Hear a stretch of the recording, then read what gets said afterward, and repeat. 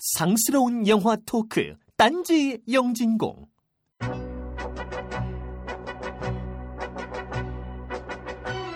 돈 내고 굳이 영화관을 갈 필요가 없습니다.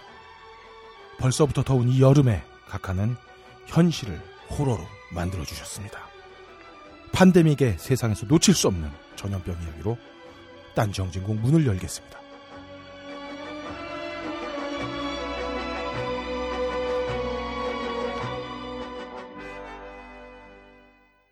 딴지 영진공을 기다려주신 전세계 시청자 여러분, 저희가 아직 살아있네요. 예. 근데 저희 시청도 해요? 청취군요. 예. 네, 그렇습니다. 청취자 여러분 안녕하세요. 공개 방송 때는 시청도 가능합니다. 6월 4주차 본격 여름으로 들어간 대한민국에서 보내드리는 딴지 영진공 시작하겠습니다. 발행 16주차 딴지 영진공 아직도 넉넉하다 말씀드립니다. 저도 그만하고 싶지만 깨알같이 모니터링을 하고 있는 출판사 때문에 하지 않을 수가 없습니다.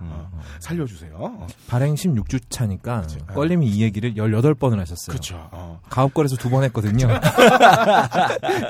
이게 원래 애초에 3,000부 찍자고 국장님이 말할 때 말렸어야 되는데 후회한들 어떻게 하겠습니까? 여러분들의 지속적인 관심 부탁드리고요. 저는 처음부터 500분만 찍자. 더불어서 아직까지도 샘플을 받아보지 못한 도서출판 부르스의 소설 하우스 오브 카드. 이거 우리 주니? 그러게 말이야. 참 지난주 당첨자들 제가 바빠서 연락을 못 드렸습니다. 죄송합니다. 예, 역시나 짐작으로나마 좋은 책이다 말씀드릴 수 있겠고요. 7월 18일 딴지 영진공 100회 기념 공개 방송 강행하도록 하겠습니다.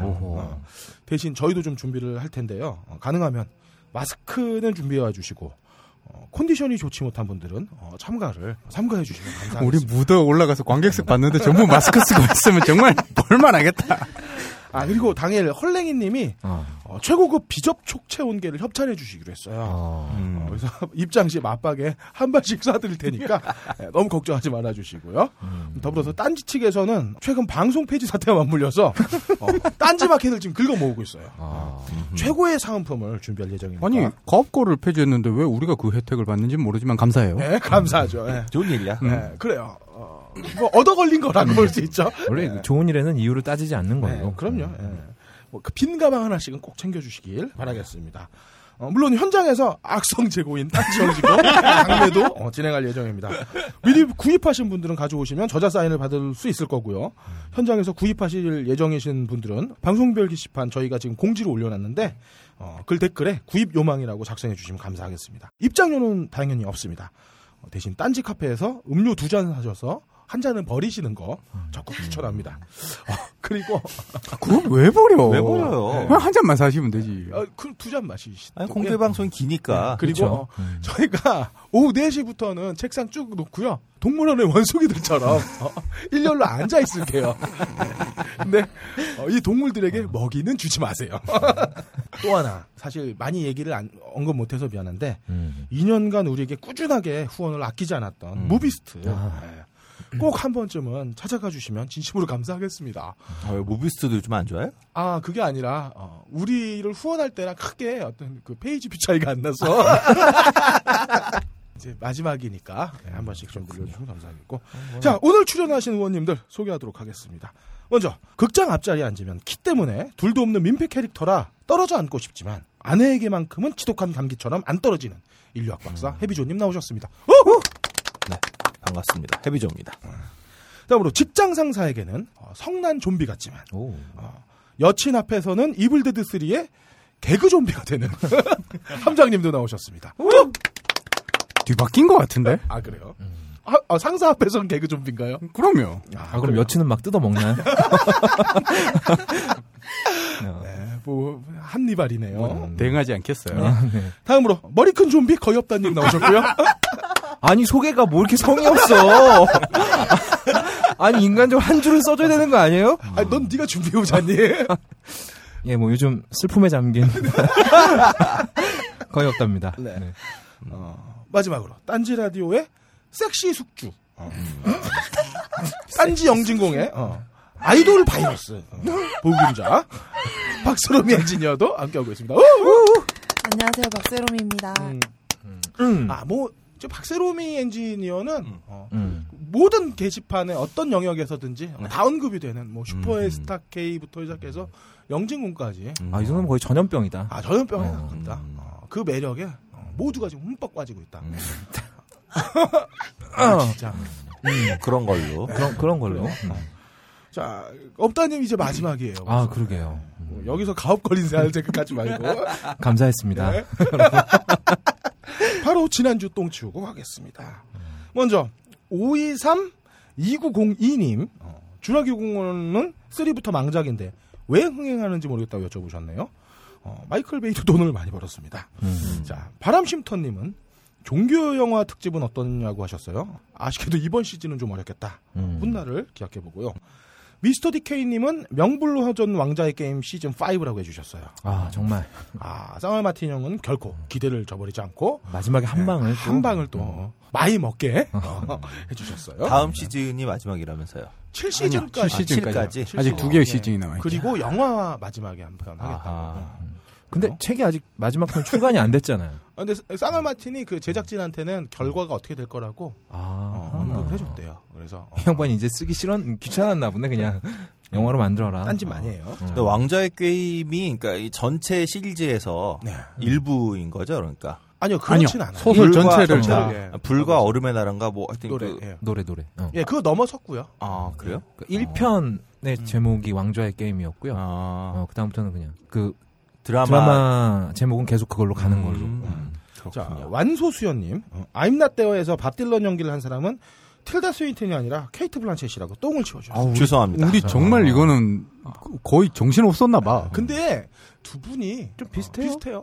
느낌이 약간 보이시한 그런. 짱가님까지 우리 다 같이 우리 아무 생각 없이 그냥 다 넘어가서. 저희 정말 죄송합니다. 저희가 나이가 이제 사자 달고 막 사자를 향해 가니까 정말 부끄럽더라고요. 그걸 보고 우리가 그랬네 그러고. 진짜 인지명 헷갈리는 거는 이건 뭐 어쩔 수가 없어요. 아니 뭐 우린 영화도 안 보고 팟캐스트 하는데 뭐.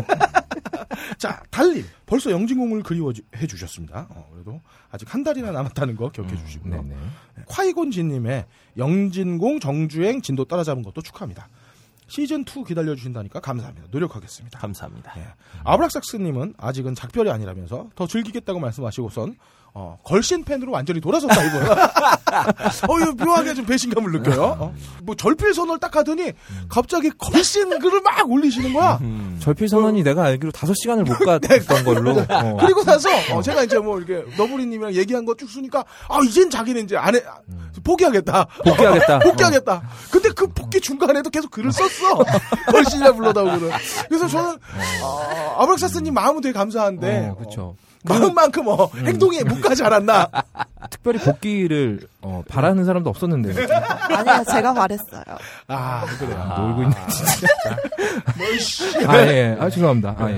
자, 치즈파니님은 껄림 관시하지 말라고 타원들 타박해 주셨어요.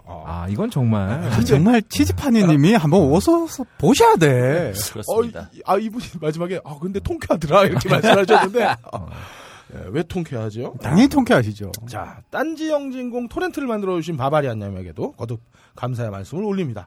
더불어서 잡식 가족의 딜레마 IPTV 기다린다고 해주셨어요. 이게 참 보기 힘들죠. 요즘 독립영화들. 까셔블랑 꽐라님 2번이나 닉이 나와서 좋아하셨는데 오늘로써 3번째입니다.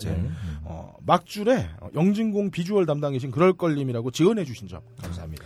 이건 또 보셔야 돼. 아니지, 우리 영진공이 어떤 그 몽골리안의 그 방송임을 이제 내가 비주얼로 확인했다. 다른 사람이 얘기하면 모르는데 비조님이 그 얘기를 하면은 우리 같은 과예요. 제가 해드릴게요. 몽골리안의 비주얼을. 우리가 굉장히 인종적으로 공정한 방송이다. 그렇습니다. 그래요. 아시안만이 있어. 유러피안 전혀 없어. 자, 왜 아프리카계 하면 있잖아. 좋은 친구 투님 이제 신규 방송분 한 회 한 회가 소중하게 들린다고 해주셨어요. 95회는 2번이나 더 들으셨다고. 근데 우리도 2번은 안 됐는데 덕분에 폭스캐쳐를 다시 보셨다니 저희도 뿌듯합니다. 저도 폭스캐쳐 봤거든요. 저번 방송 듣고. 근데 진짜 불편하더라고요. 정말 보기 힘들더라고. 네 얼굴만큼. 자, 중간쯤까지 정주행 중이신 우주견공님도 감사합니다. 1, 2년 전 팟캐스트를 들으니까 예전 일기 뒤지는 기분이라시네요. 저희는 이제 쪽팔려서 못 듣는다. 그렇게 말씀드리고. 킨트님은 95회 들으면서 짱가님도 개그 욕심에 무르르는 거 아니냐 이렇게 말씀하셨어요. 저건 오해세요. 짱가님은 원래 개그 잘하세요. 네, 그럼요. 그러면서 일동형 한스진모 특집 안 하냐고 그냥 넘어갈 거냐고 웃겨주셨습니다. 그러게요. 네. 자, 링거스타님은 소림 축구 링크를 걸면서 저게 틴티나블 스타일이냐고요. 저게. 근데 제가 볼 때 저건 그냥 미친 거다. 놀라운 연기다. 도나스님의 하우카 당첨 축하드리고요. 근데 아직 해비조님이 발송 안 했다는 거. 네, 그렇습니다. 죄송합니다. 자, 민솔님은 남편에게 왕자의 게임 스포를 당했다고 아파하셨습니다. 원래 남편이 남의 편이라서 남편입니다. 까미우랑그레이님은 만화 대공룡 시대 링크를 올려주셨어요. 이건 뭔가요? 80년대 만화인데, 예. 정말 유튜브에 넘는 게 없는 것 같아. 진짜. 그렇죠. 있죠. 성인물 같은 건 잘 없지. 예, 그래요. 자, 제로원님. 자꾸 없다는 얘기 있다고 이 방송을 그렇게 만들어가지 말라고요. 성인물은 저기 XS 비디오를 찾아보시면. 저기서. 제로원님의 영진공책 구매 후기도 감사합니다. 이분, 2년 28년님. 이게 2 years 뭐 이렇게 18years 2년 28년님도 책 구매 후기를 남겨주셨어요. 사인해드릴 테니까 공개 방송 때 놀러 오시고요. 신샘님의 최근 각하 활동 근황 정리해주신 것도 감동 깊게 봤습니다. 마치 저게 미장센이다, 저게 프레임이다라는 외치는 것 같은 사진 놀라웠죠. 라이언 브레이커님의 재밌는 방송 부탁도 감사합니다. 그 밖에도 팟빵에 글을 남겨주신 엘리자베스, 카룬, JJR, 폰사따, 새날천사, 째마리, 북도님 감사합니다. 이 많은 분들 중에 모비스트가 후원하는 인터파크 프리엠의 거는 이번 주에 유일하게 똥을 치워주신 완소수연님께 드리도록 하겠습니다. 축하드립니다. 그리고 감사합니다. 도서출판 푸른 숲이 후원하는 소설 하우스 오브 카드는 책을 꼭 읽어보고 싶다고 말씀하신 밝은 노쇠님, 그리고 멀리 부산에서 사시기 때문에 사인을 받을 수 없어 슬픈 2년 28년님께 드리도록 하겠습니다. 당첨되신 분들은 딴지라디오 방송별 게시판에 메일 주소를 남겨주세요. 딴지 영진공이 지금까지 온 것은 여러분의 변함없는 관심 때문이었습니다. 앞으로도 그렇겠지요. 발가벗겨 디벼보는 영진공 전당포.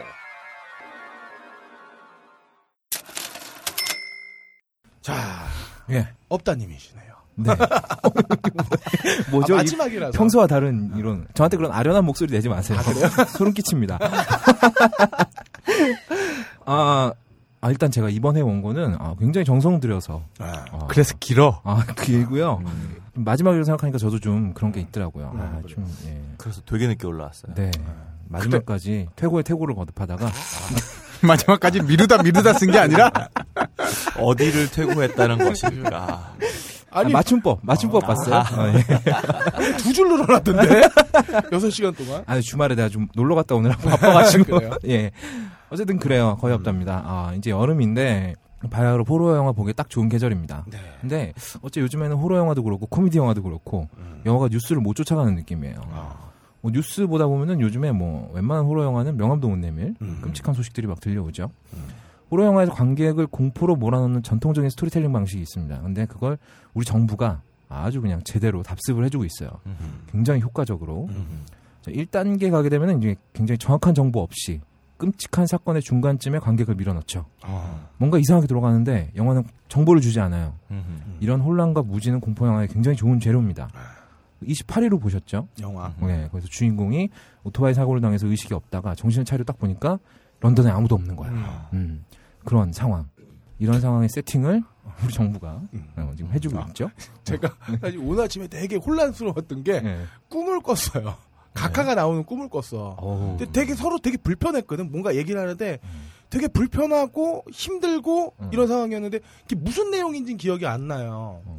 딱 깼는데 딱 깨면서 이걸 로또를 꼭 사야 되나라는 생각이 들었죠. 그래. 맥락도 없고 이어지지도 않고 껄림하고 같이 방송을 한 10회 정도 해보니까 포기할 건 포기하게 되더라고 바로. 얘기 시작하는 순간 난 알았어. 우리 2년째거든. 아니 시작하면서 좀 웃어주면 안 되나.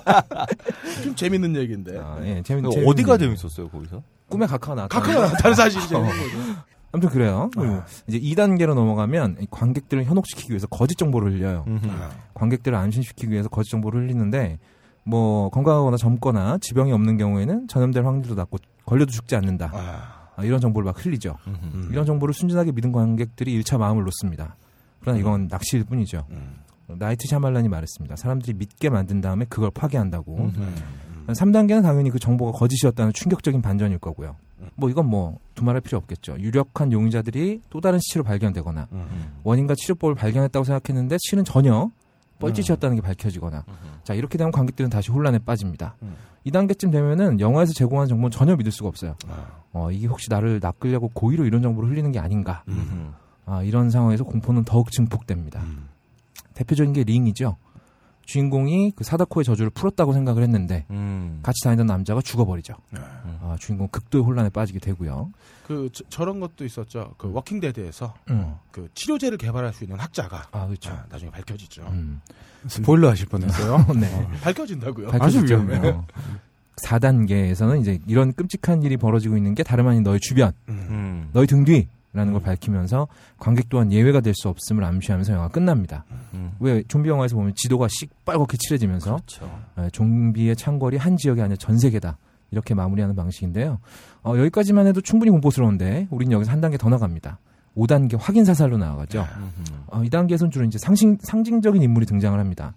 뭐 어느 모 기관의 수장이라든가 뭐 미국 대통령이라든가 이런 애들이 나와서 이 상황은 사실 전혀 통제가 안 되는 상황이며 네가 할 수 있는 거라고는 아무것도 없고 죽고 사는 건 결국 운에 달려있다는 굉장히 철학적인 결말을 내면서 영화가 마무리가 되게 됩니다.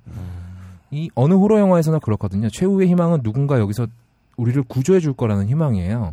그게 뭐 정부가 됐건 뭐 생전에 본 적도 없는 WHO 세계 보건기구죠. 아니면 군대건 간에 어디선가 도움의 손길이 나타날 거라는 희망인데 주인공들은 대부분 이걸 믿고 전진을 하게 되거든요. 근데 그 정부의 수장이라는 인물이 나타나서 나도 잘 몰라. 우리도 혼란스러워. 그러니까 그냥 손이나 잘 씻고 밥 잘 먹고 잘 싸.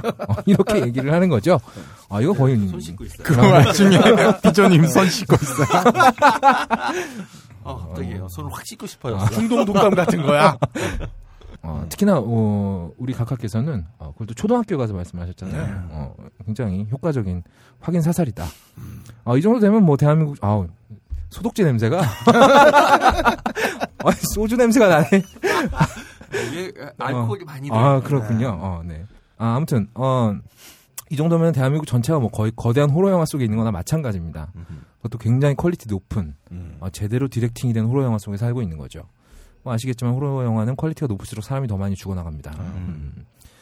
이 정도 되면 우리 각하가 호러 영화 열성 팬이 아닌가. 왜 그 소라넷 형님들 보면 혼자 봤던 야동을 현실에서 잃어보고자 이게 파트너도 찾고 이러시잖아요. 우리 각하는 스케일이 다르다. 줄 서봅니다. 초대남 줄 서봅니다. 그렇죠. 잘하시네요. 네. 뭔 소리야 그게? 네? 소라넷 형님들이 이게 좀 본인들의 욕망을 해소하기 우리 청취자들이 소라넷이란 단어를 알 거라고 생각하고 방송하시지 말아주세요. 소라넷. 나 좀 소란의를 이게 뭔가 한참. 거봐요, 비조님도 소라넷 아시잖아요. 잘 알죠. 옛날에 전통과 역사에 소라넷인데 옛날에 있었잖아. 아직도 있어요? 아직도 있어요. 왜 아직도 있지? 지금 굉장히 사이트가 굉장히 액조틱하게 바뀌었어요. 넘어가고요. 아무튼 이렇게 우리 각하는 스케일이 다르게 전 국토의 호러 영화화 이걸 진행하고 계신 게 아닌가. 뭐 아님 말고요. 네. 그렇습니다. 그래서 오늘 다뤄볼 영화들은 호러 영화 중에서도 대규모 전염병을 다룬 호러 영화들 되겠습니다. 뭐 어지간하게 사람 죽어나가는 호러 영화는 지금 우리한테는 호러도 아니죠. 지금 이런 상황에서도 무서우려면 적어도 전지구급 전염병 영화 정도는 돼야 무섭습니다. 다음번에 나왔을 때는 아포칼립스 영화를 다뤄야 되는 게 아닌지. 네. 매번 다음번을 약속하고 가는데 이게 마지막이야. 그러네. 그래요. 참고로 아포칼립스 영화는요, 이렇게 전염병이 돌아서 지구가 멸망한 다음의 얘기입니다. 아무튼 그런 영화는 다루지 않았으면 하고요. 아포칼립스 장르를 그렇게 불러요? 네. 그러니까 세기말 이후 장르. 멸망 이후 장르들이죠. 멸망을 다루는 게 아포칼립스가 아니라. 뭐 매드맥스인가 그러면? 뭐 매드맥스도 그렇게 되고요. 나는 전설이다 뭐 이런 영화들이죠. 이렇게 전지구급으로 전염병이 퍼져서 사람들이 때로 죽어나가는 영화들을 팬데믹 영화라고 합니다. 팬데믹이라는 말은 지금까지 제가 한 번도 안 만나봐서 도대체 누군지 알 수 없는 사람들인 WHO에서 정한 전염병 경보 단계 중에 6등급, 최고 등급이래요. 이거 다 알고 계시나요? 네. 그렇군요. 넘어가죠. 네. 전 세계적인 범유행 상태가 되었다라는 뜻이라고 합니다. 지금까지 이런 팬데믹 레벨의 질병들이 여러 차례 있었는데 가장 최근에는 신종플루가 2009년에 이 팬데믹이 선언이 됐었죠. 이런 팬데믹 상황을 가장 효과적으로 써먹는 호러 영화 장르가 있습니다. 바로 좀비 영화들이죠. 좀비의 창궐이라는 게 사실 이제 노골적으로 전염병의 대유행을 은유하고 있는 거나 마찬가지이기 때문에 멀쩡한 사람이 죽은 다음에 좀비로 살아나거나 아니면 살아있는 상태로 좀비가 되거나 하는 과정이 질병의 창궐하고 굉장히 비슷하죠. 그리고 미생물이나 바이러스 때문에 이런 일이 벌어지는 것도 비슷하고요. 사실 전염병 영화를 전지구급으로 만드는 건 쉬운 일이 아닙니다. 일단 로케이션 비용만 해도 장난이 아닐 거고 전염병으로 기침 몇 번 하고 픽 쓰러져서 죽어 자빠지는 걸로는 뭔가 비주얼적인 요소가 부족하죠. 그래서 팬데믹 영화들은 좀비물과 크로스오버하는 경우가 많습니다. 대표적인 게 브래드 피트가 나왔던 월드워 Z겠죠. 팬데믹 영화에다가 좀비를 끼얹으면 액션 영화도 가능하고 전쟁 영화도 만들 수 있어요. 거기에 뭐 좀비 대가리 깨부수는 자극적인 재미도 있을 거고요. 자, 효시라고 부를 만한 작품은 역시 이 사람의 손끝에서 제일 먼저 나왔습니다. 조지 A. 로메로 감독의 73년작 더 크레이지즈입니다. 복수죠, 복수. 아니 살아있는 시체들의 밤 아니에요? 68년작. 거기 좀비들은 죽었다가 살아난 시체들이고요. 이건 살아있는 상태에서 바이러스에 감염돼서 좀비로 변하는 그런 시초는 더 크레이지즈고요. 복수 앞에 더가 붙었으니까 미친놈들이란 뜻이겠죠. 정부에서 극비로 실험하고 만들던 바이러스를 싣고 가던 비행기가 작은 마을에 추락을 하는데 재수없게 이게 또 상수원으로 사용하던 강에 추락을 해버립니다. 상수원을 타고 바이러스가 마을 곳곳으로 퍼져나가고 감염된 사람들이 하나둘씩 그 샤이닝에 나오는 미친 살인마 아빠 잭처럼 변하기 시작한다는 내용이죠. 정부에서는 이 마을 하나를 완전히 격리하고 감염자들과 더불어서 멀쩡한 사람들까지 싹 쓸어버립니다. 그 와중에 소수의 사람들이 탈출하는 이야기인데요. 이 작품은 우리나라에 들어오면서 분노의 대결투 암호명 트릭시라는 이상한 제목으로 바뀌었는데 암호명 트릭시는 좀 깬다. 암호명 이 트릭시가 바이러스 이름이 트릭시거든요. 그래서 근데 이렇게만 들어보면 무슨 액션 영화나 스파이물 같지만 재난 영화입니다. 이 영화는. 그래서 지금은 이 영화 찾기가 굉장히 어렵고요. 대신에 굉장히 잘 만들어진 리메이크작이 있습니다. 제목 똑같고요. 우리나라에서는 그냥 크레이지라는 제목으로 수입이 됐습니다. 영화 내용도 전체적으로 같은데 현대적인 배경으로 잘 옮겨놓은 데다가 감독이 브렉 아이즈너라고 이분이 디즈니 전 회장의 아들이래요. 금수저네요. 네, 금수저죠. 그래서 사하라라는 영화를 만들었다가 전지구급을 망했죠. 이 사하라는 헐리우드에서 만든 가장 심하게 망한 영화 탑10 안에 꼭 들어가는 영화입니다. 그래서 별로 기대 없이 봐도 이 영화 굉장히 재밌습니다. 이 사람의 감수성은 호러 쪽에 굉장히 잘 발달이 되어 있는 것 같아요. 호러적인 감수성은 원작을 뛰어넘는다고 볼 수 있고요. 새벽의 저주 같은 영화는 원작도 훌륭한데 그걸 뛰어넘은 거고 근데 이 경우는 원작이 그렇게까지 뭐 잘 만든 영화는 아니라서 그냥 수작이 나왔는데 뛰어넘은 거죠. 네. 아무튼 크게 어렵지 않게. 네, 그렇죠. 어렵지 않게 쉽게 뛰어넘은 거죠. 바이러스로 살아있는 사람들이 미치광이로 변해가고 작은 마을 하나가 쑥대밭이 어떻게 되는가를 이제 섬찟하고 효과적으로 잘 표현한 영화 되겠습니다. 마을 단위의 좀비 팬데믹 영화라고 볼 수 있어요. 사실 이 마을에 좀비 바이러스가 퍼지게 된 계기는 그냥 사고입니다. 아군이 겹친 거죠. 이 바이러스 이름이 트릭시인데 바이러스를 만들던 미군도 이게 너무 위험하다고 판단을 해서 소각장에 폐기를 하러 가는 길이었거든요. 근데 하필이면 그 비행기가 추락을 하고 재수없게도 추락한 게 또 상수원인 바람에 마을 전체가 순식간에 바이러스가 퍼져버리게 된 거죠. 그냥 사고라고밖에 할 말이 없는 상황인데 실험 아니었을까? 실험? 근데 정확한 의도는 밝혀지지 않아요. 일단 기본 프로세스는 저렇게 진행되지 않기 때문에 소각은 그 자리에서 하게 될 테니 비행기로 옮기진 않았을 것 같지만 어쨌든 영화적 설정일 테니까. 비행기를 옮겼다는 말이 나중에 이제 FBI 요원이 하나 나와서 하는 말이니까 100% 믿을 수는 없겠죠. 그래서 순식간에 마을에 바이러스가 퍼져버리고 최악의 상황에서 미국 정부는 바로 마을을 폐쇄하고 마을 사람들을 모두 싹 죽여버립니다. 완전 초강수죠. 근데 이거는 이 바이러스가 얼마나 답도 없이 위험한지 본인들이 너무 잘 알고 있었기 때문이에요. 마을 사람들 입장에서는 멀쩡하게 잘 살다가 좀비로 변하고 몰살당하는 그런 억울하게 짝이 없는 입장이지만 바이러스가 미국 전역에 퍼지는 것만은 어쨌든 막아야 했다는 입장을 생각해 본다면 그래도 즉각 대처를 해서 피해를 최소화한 게 어디냐 라는 미친 생각이 스물스물 듭니다. 이게 다 우리가 다이나믹 코리아에서 살고 있는 덕분이죠. 우리한테는 없는 거잖아요. 즉각 대처 이런 거. 있어요. 우리 박원순 시장이 공개하니까 즉각 대처했잖아요. 정부 여당에서. 그렇군요. 각하는 3일, 그러니까 4일날 발표했는데 3일날 지시했다라고 얘기하고. 청와대에 딱 체온계 설치하고요. 그러니까 말이 꼬이잖아요. 그럼 카카가 공표하라고 했는데 박원순 공표한 거 괜찮은 거 아니냐? 이렇게 돼버린 거 아니야? 거기서부터는 답이 없죠. 네, 그렇죠. 먼저 앞설라다 보니까. 즉각 대처했구나. 즉각 대처했죠. 즉각 대처했구나. 정말 바보들 같아. 거의 초등학생급의 거짓말 그렇죠. 스킬이죠, 이거는. 뭐 우리 아빠가 더 커 뭐 이런 거지 뭐. 뭐 그래요. 우리가 원하는 건 그런 즉각 대처가 아니었지만 어쨌건 즉각 대처했네요. 아무튼 이 로메로 감독이 원작에서 그렸던 좀비는 아까도 얘기했죠. 즉각 대처로 추정되는 거지. 그렇죠. 지난 다음에 알게 된 거니까. 아무튼 이 좀비들은 죽었다가 다시 살아난 시체들이 아니었고요. 병에 걸린 인간들이었습니다. 그래서 얘들은 몸이 썩어서 뭐 부스러지거나 이러지도 않고 신체 능력이 인간에 비해서 현저히 떨어지지도 않아요. 단지 그냥 이성만 없고 폭력적인 광기에서 움직이는 괴물들이었죠. 이런 특징들을 가져다가 제대로 써먹은 영화가 바로 28일호입니다. 드디어 좀 여러분들 아실만한 영화가 나왔죠? 그렇습니다. 데니 보일 감독이 만든 28일호. 이 영화는 $800만 굉장히 저예산으로 찍은 영화예요. 그래서 카메라도 DV 카메라를 사용했다고 해요. 그리고 런던에 아무도 없는 장면 있잖아요. 이거는 새벽 시간에 정말 짧은 시간에 촬영을 했다고 합니다. 촬영 싹 하고 싹 빠진 거죠. 그리고 28일호에서는 침팬지들로 실험하고 있던 분노 바이러스가 영국 전역에 퍼지게 되는 과정을 그립니다. 여기에 결정적인 역할을 한 사람들이 있어요. 바로 동물 해방연대 운동가들입니다. 연구원들이 이 바이러스 정말 위험하니까 절대로 풀어주면 안 된다고 뜯어 말리는데 쌩 까고 풀어줬다가 그 침팬지들한테 물리고 1차 감염자가 되죠. 얘들이 굳이 이렇게 가까이 있는 동물원 놔두고 경비가 사모한 실험실까지 와서 이렇게 열심히 일하지만 않았어도 영국에 있는 그 수많은 사람들은 죽거나 전염되지 않았을 겁니다.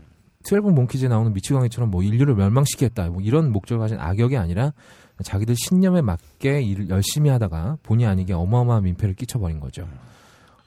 팬데믹 영화에서는 이런 민폐 캐릭터들이 굉장히 자주 등장합니다. 더 중요한 건 이런 분노 바이러스 실험을 안 하면 되는 거잖아. 그렇죠. 그렇다고요. 네. 그렇게 타고 올라가면 태어난 거부터 네가 안 태어났으면 되는 건데. 팬데믹 영화에 등장하는 이런 민폐 캐릭터들이 등장할 수밖에 없는 이유가 영화 자체가 일단 바이러스가 퍼지지 않으면 영화가 안 되죠. 그렇기 때문에 어떻게든 바이러스를 퍼뜨려야 되는데 이게 뭐 미치광이가 일부러 퍼뜨렸다는 설정보다는 뭐 어떻게 하다가 그렇게 돼버렸다라는 식으로 풀어나가는 게 더 이치에 맞으니까요. 그래서 여기 등장하는 민폐 캐릭터들은 본인 일을 굉장히 열심히 하다가 본의 아니게 혹은 무능해서 혹은 멍청해서 바이러스가 퍼져나가는데 결정적인 역할을 하게 됩니다. 그리고 이 민폐 캐릭터의 끝을 보여준 영화가 바로 이 28일후의 속편 28주 후에 등장합니다. 주인공 가족들이죠. 이 가족들은 처음부터 끝까지 굉장한 민폐 덩어리들입니다. 이 바이러스가 퍼지는데 이 애들 2명이 굉장히 혁혁한 공을 세우죠. 거기다가 이제 등장인물들의 악의 없는 실수 몇 가지가 겹쳐지면서 다시 바이러스가 영국 전역으로 퍼져나가게 됩니다. 그리고 뭐 이건 스포인데 마지막에 이 누나가 이 동생 살려보겠다고 이 동생의 감염 사실을 숨기는 바람에 결국 이 바이러스는 옆나라 프랑스까지 도달하게 되죠. 언제나 숙적이구나. 그럼요. 근데 얘가 그 마지막 희망은 희망이잖아, 동생이. 그렇죠. 이제 항체를 가진 사람이었으니까. 근데 얘들이 그렇게 들어가서 지네 엄마를 구하지 않았으면 바이러스 멸종될 거였어요. 그래서. 그렇죠. 근데 그 엄마는 왜 안 굶어 죽은 거야? 그 엄마가 좀비한테 물린 다음에도 살아남은 게 이게 이제 복균자. 그러니까 본인이 그 좀비를 변하지는 않으면서 그래서 막 썩은 음식이나 이런 거 주워 먹고 살아 있었던 거죠. 그래서 애들이 가서 구했는데 그 엄마가 아빠랑 키스하면서 아빠가 잠깐 참지 못해서 그 모든 일이 벌어지게 됩니다. 그 혀를 왜 넣어? 걸로 자꾸. 나까지 창피하면 안 되는데 왜 이렇게 나도 창피하지? 예, 넘어가요. 그 다음 작품이 이제 28개월 후가 준비하고 있대요. 기대되네. 데니 보일 감독이 다시 한번 이 시리즈 연출하고 싶다고 의사를 밝혔다고 하는데 아직 만족할 만한 시나리오가 나오지 않아가지고 촬영이 몇 번 엎어졌다고 합니다. 28개월이 만약에 성공하면 28년 후로 가나요? 그러면? 뭐 그렇게 되겠죠. 아니면 뭐 시즌으로 나눠가지고 28시즌 후 뭐 이렇게 나왔어요. 이게 만족할 만한 시나리오가 안 나와서 조너선 논란 있죠. 그 논란 감독의 형제죠. 그분한테까지 시나리오를 부탁을 했다고 하는데 뭐 지금은 괜찮은 시나리오가 나왔나 봐요. 곧 크랭크에 들어간다고 합니다. 아무튼 28일호가 질병의 출현과 그리고 쑥대밭이 돼버린 영국의 모습을 담고 있다면 28주 후는 어렵사리 바이러스를 진압하고 나서 새롭게 쌓아올린 시스템이 단 2명의 아이들로 인해서 다시 한번 개박살이 나는 그런 엄청난 스케일의 민폐를 보여줍니다. 영화에서도 뭐 결국 그 아이들이 뭐 바이러스 상체 복균자들이라는 설정으로 이걸 무마시키려고 하는데요. 아까도 얘기했지만 걔들이 그렇게 살려내지 않았으면 그 바이러스 어차피 멸종될 거였어요. 멸종돼서 있지도 않은 바이러스 상체가 무슨 소용이 있겠어요. 뭐 연구용으로 쓴다고 해도 그게 사람 목숨만큼의 값어치는 없죠. 뭐 아무튼 이런 애들 때문에 애꿎은 호크아이 그리고 호러영화 전문 여배우죠 로즈번 이 두 사람은 거기에 휘말려서 희생되고 또 수많은 사람들이 죽거나 감염돼서 뭐 비명행사하는데 감염 안 된 사람들도 엄청나게 죽어나갑니다. 뭐 누구 하나 작정하고 망치려는 사람도 없고 다들 자기 할 일 열심히 하는데도 불구하고 사실 실수라고 하기도 뭐한 사소한 행동들이 쌓여서 대재앙의 불씨가 되는 거죠. 사실 이 영화에 등장하는 민폐들의 향연은 용납할 수는 없지만 충분히 감정적으로 이해는 되는 상황이었어요. 그렇죠. 가지 말라고 하는데 진짜로 안 가면 그건 아이가 아니라 어른이죠. 그렇습니다. 그렇다고 또 뭐 애들이 금지구역으로 들어간다고 그걸 보자마자 쏴 죽일 수도 없고 당연히 그랬을 만한 행동들이 쌓여서 이렇게 엄청난 대재앙이 불러오게 되는 거죠. 그냥 결국 재난인 겁니다. 월더 Z에서도 이런 민폐 집단들이 등장하죠. 민폐 합창단이 등장을 해서 이스라엘을 완전히 쑥대밭으로 만들어버립니다. 그나마 좀 좀비로부터 방벽을 쌓아가지고 방어의 기능을 수행하고 있었던 이스라엘이 완전히 쑥대밭이 돼버리죠. 근데 이분들도 역시 악의는 없고 고마워서 하는 행동이에요. 들여보내줘서 고맙다고 감사의 노래를 불렀는데 결과적으로 떼죽음의 합창이 돼버렸죠. 역시 남의 집에서 고성방가는 위험하다. 이런 교훈을 혹은 뭐 이스라엘과 팔레스타인을 같이 놔두면 피를 보게 된다는 뭐 이런 교훈이 아닐까. 근데 뭐 이거는 인종차별하고 관련될 수 있는 발언이기 때문에 딴지에서 이런 발언하면 안 됩니다. 아이고. 참네. 아는 사람만 웃는. 네. 좀비 영화는 이쯤 하고요. 진짜 질병을 다룬 영화들도 넘어가 보도록 하겠습니다. 지금 가장 현실적인 판데믹 영화라고 부를 수 있는 영화는 스티븐 소더버그 감독이 만든 컨테이전이에요. 제가 첫머리에 말했다시피 전 세계적인 전염병 발발은 영화로 그리기가 쉽지 않죠. 그걸 진짜로 해낸 영화라고 볼 수 있겠습니다. 그것도 나오는 배우들이 전부 다 주연급이죠. 엄청난 배우들이죠. 엄청난 배우들이 막 떼고치로 5분 만에 죽고요. 끝까지 나올 줄 알았던 배우가. 그렇죠. 기네스 펠트로는 영화 시작과 동시에 9분 만에 사망합니다. 그 정도 배우한테 그런 짓을 할 수 있는 감독은 소더버그밖에 없지 않나. 또 헐리우드니까 할 수 있는 일이고요. 이 영화는 굉장히 사실적입니다. 한 50% 정도는 극영화라고 보기보다는 다큐멘터리나 재연극에 가까운데 거기에 나온 사람들이 맷 데이먼, 기네스 펠트로, 로렌스 피시번, 마리안 꼬띠아르, 주드로, 케이트 윈슬렛 같은 배우들이 나와서 사실적인 연기를 해주는 거죠. 전지구적인 재난에 맞서서 싸우는 사람들의 이야기를 굉장히 사실적으로 그린 영화고요. 이 영화에는 영웅도 없고 민폐 캐릭터도 없습니다. 뭐 주드로가 연기한 캐릭터가 이 사람은 민폐라기보다는 악당이고 악역이죠. 게다가 얘는 이렇게 돌아가는 판세에 그렇게 큰 영향을 주지도 않고요. 이 영화가 소더버그 감독이 신종플루 때 전 세계적으로 질병이 퍼져나가는 걸 보고 영감을 받아서 만든 영화라고 해요. 정확한 사실 전달을 위해서 질병 화폐라든지 WHO 세계보건기구에서 자문을 많이 받았다고 하고요. 영화를 보고 나서 과학자들이 굉장히 호평을 했다고 합니다. 이 영화는 굉장히 전체적으로 영진공하고 비슷해요. 왜죠? 학력이 과합니다. 등장하는 거의 모든 사람이 최소 박사 아니면 다국적 대기업의 중역들입니다. 그래서 영진공처럼 좀 지루할 것 같다라는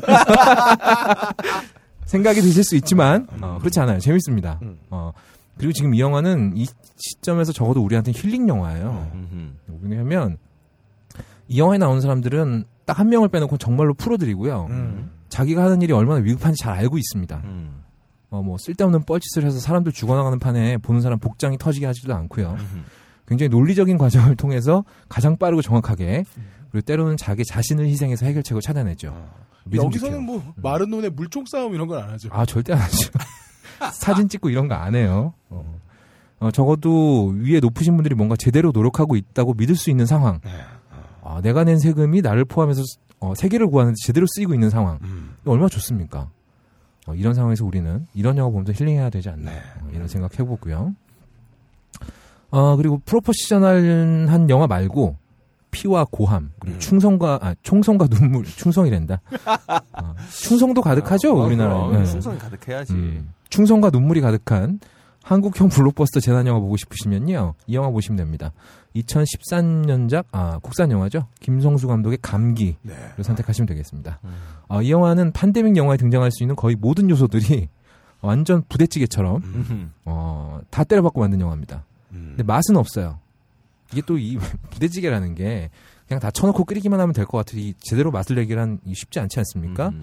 되게 못 끓인 부대찌개 같은 영화라고 보시면 되겠습니다.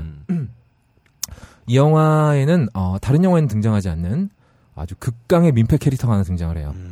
심지어는 그 사람이 영화 주인공입니다. 수혜죠. 수혜가 또 이 옷 잘 입기로 유명하지 않습니까? 네. 그런가요? 드레 수혜라고 그래요. 유명한 옷 잘 갈아입기로 유명해요. 수혜랑 그 딸내미가 등장하는데 거의 소시오패스 수준이다. 영화를 보는 내내 얘만 나면 그렇게 짜증이 이가 막 바득바득 깔릴 정도로 이기주의와 민폐의 극을 보여줍니다. 게다가 또 이 다른 하나 주인공 장혁인데 얘는 그냥 호구예요. 뇌가 없어요. 수희한테 잘 보이려는 생각밖에 없어요. 주인공 3명이 이러니까 이 영화가 굉장히 끝까지 보기 쉽지 않은데 이 첫 등장, 수혜가 등장하는 첫 등장에서 자동차가 통째로 구덩이에 빠지거든요. 장혁이 목숨 걸고 구해주니까 한다는 말이 사람 구해주는 게 직업이면서 뭘 그렇게 생색을 내냐. 이런 드립을 치죠. 놀랍네요. 다음날 찾아와요. 그래서 혹시 이 사람이 고맙다는 말을 하러 왔나 보다 라고 생각을 했는데 내 차에 가방이 있으니까 그걸 꺼내달라 라는 부탁을 하게 되죠. 김성수 감독이 한 20년 동안 캐릭터를 못 벗어나는 것 같아요. 고소영 캐릭터에서. 그렇죠. 네. 사실 무사도 민폐 캐릭터 하나 때문에 전멸하는 얘기잖아요. 그렇죠. 그래요. 그래서 이제 장혁이 우리는 사람 구해주는 게 일이지 가방 꺼내주는 사람들이 아니다라고 얘기를 하니까 수혜가 어마어마한 대사를 치는데 TV 보니까 걔나 고양이도 구해주던데 내 가방은 왜 안 꺼내주냐 라는 대사를 쳐요. 고양이 가죽으로 만들었나요? 가방이? 이 사람 머릿속에서 개나 고양이는 자기 가방이랑 비슷한 레벨의 가치인 거죠. 충격적인 건 이 사람이 직업이 의사예요. 그것도 바이러스 전문입니다. 바이러스가 나중에 이제 어찌어찌 하다가 퍼지게 되는데 분당에 불법 체류자들이 들어오게 되면서 이분들이 가지고 들어온 이상한 바이러스가 퍼지게 되는데요. 왜 하필이면 분당에 들어왔는지 전 잘 모르겠어요. 왜 또 불법 체류자일까? 그렇죠. 이거는 인종차별하고 결부될 수 있는 문제입니다. 그러니까요. 하지만 딴 데서는 얘기할 수 없죠. 네. 진짜 나한테 뒤끝 있다고 그러는데. 저 뒤끝 있는 남자예요? 네. 아무튼 그래요. 아무튼 그래서 이 김성수 감독의 말에 따르면 우리가 이제 분당을 천당 아래 분당이다 이렇게 표현하지 않습니까? 네. 그런 도시 한복판에 바이러스를 던져놓고 싶었대요. 그건 또 무슨 심정이야? 그건 무슨 억화 심정? 모르겠어요. 이분이 분당했다가 아파트 사놨다가 실패했나요? 그러게요. 참. 네, 아무튼 그래서 분당 사람들이 거의 막 떼거지로 죽어나갑니다. 그래서 어찌어찌 하다가 수혜와 그 딸내미 그리고 장혁까지 같이 분당에 갇힙니다. 근데 여기서도 주인공은 자기의 지위를 10분 이용해서 오로지 자기 딸내미 하나 살려보겠다고 고군분투하게 됩니다. 이분이 다시 한번 말씀드리지만 바이러스 전문이에요. 게다가 이 상황을 타개할 수 있는 방법도 알고 있는 사람입니다. 아니 근데 이 사람밖에 몰라요? 그런 타개법을? 왜냐하면 이게 말하면 그러니까 이 바이러스의 최초 감염자를 수혜가 알고 있어요. 그래서 우연에 겹쳐가지고 수혜 딸내미랑 이 또 바이러스 최초 감염자하고 만나가지고 우정 비슷한 걸 놔두고 이런 장면이 나오는데 전혀 없어도 되는 장면이고요. 근데 이 사람이 한 행동이 보면 볼수록 각오 아니에요. 다른 감염자들이 죽던 말던 오로지 자기 딸밖에 안 보입니다. 심지어는 이 최초 감염자를 나중에 잡거든요. 그래서 최초로 이 사람의 피를 체혈을 해서 그걸 뒤로 빼돌려서 자기 딸한테 주사를 하죠. 바이러스 백신을 만들 생각을 안 하고 일단 딸한테 먼저 주사를 해봅니다. 그래놓고 자기 딸이 마루탄가요? 그렇죠. 이제 영화에서는 딸을 살리려는 절박한 심정에 그렇게 행동을 했다라고 얘기를 하는데 사실 딸을 살리고 싶었으면 먼저 백신부터 제대로 만드는 게 순서인데요. 그래놓고 자기 딸은 항체가 있으니까 무조건 보호해야 한다고 떠들어요. 이 정도는 가족 이기주의의 화신이다. 이렇게 볼 수 있는데 다른 주인공인 장혁은 이 민폐 모녀한테 꽂혀가지고 오로지 이 딸내미를 안전하게 지키는 데만 혈안이 되어 있습니다. 장혁의 직업은 제가 앞에서도 얘기했지만 구조대원이거든요. 이 사람은 불특정 다수의 사람들을 구하는 게 직업인데 오로지 딸내미만 붙잡고 구합니다. 이 영화의 많은 영감을 받고 산 안드레아스를 만든 게 아닌가. 비슷해요. 정말. 어쨌든 보고 있으면 복장이 터져요, 정말. 게다가 이런 사람들이 주인공이잖아요. 악역도 아니고 주인공이란 말이죠. 다른 영화에서였다면 이런 사람들은 악역을 했어야 되는데 주인공을 하고 있기 때문에 굉장히 끝까지 계속 봐야 됩니다. 이 영화 그래서 실패했죠? 실패라고 하기는 감기는 BP 넘겼을걸요? 넘겼습니다. 300만이 넘었거든요. 이게? 많이 들었어요. 이런 규모의 대규모 팬데믹 영화를 우리나라에서 만든 게 또 처음이기 때문에 그런 것도 있었고 또 뭐 좀 그런 게 있어요. 왜 그 우리나라 사람들이 좋아하는 정서를 좀 많이 자극하는 요소들이 있어요. 여기 국뽕도 들어가 있어요. 다량 함유되어 있습니다. 참고로 대통령이 차인표죠. 차인표입니다. 기가 막히네. 그런 대립구도 있잖아요. 대통령은 국민들을 살려야 한다라고 나서고 그 세계보건기구인가요? 거기도? 네, 거기 미군에서 파견된 애가 하나 있는데 몰살을 시켜야 된다. 다 죽여야 된다. 그래서 차인표가 굉장히 엄청난 대사를 날려요. 영어 대사를 남기는데 영어로 하진 않겠습니다. 지적당할 것 같아서. 웃겼다. 다 죽여야 된다고 하니까 그 차인표 그 분노의 칫솔질하는 그 표정 있잖아. 도끼 눈을 뜨고 저 사람들은 내 사람들이야 이러면서 국뽕을 그냥 한 사발을 부어주는데 국민이 뭐 질 거야. 네.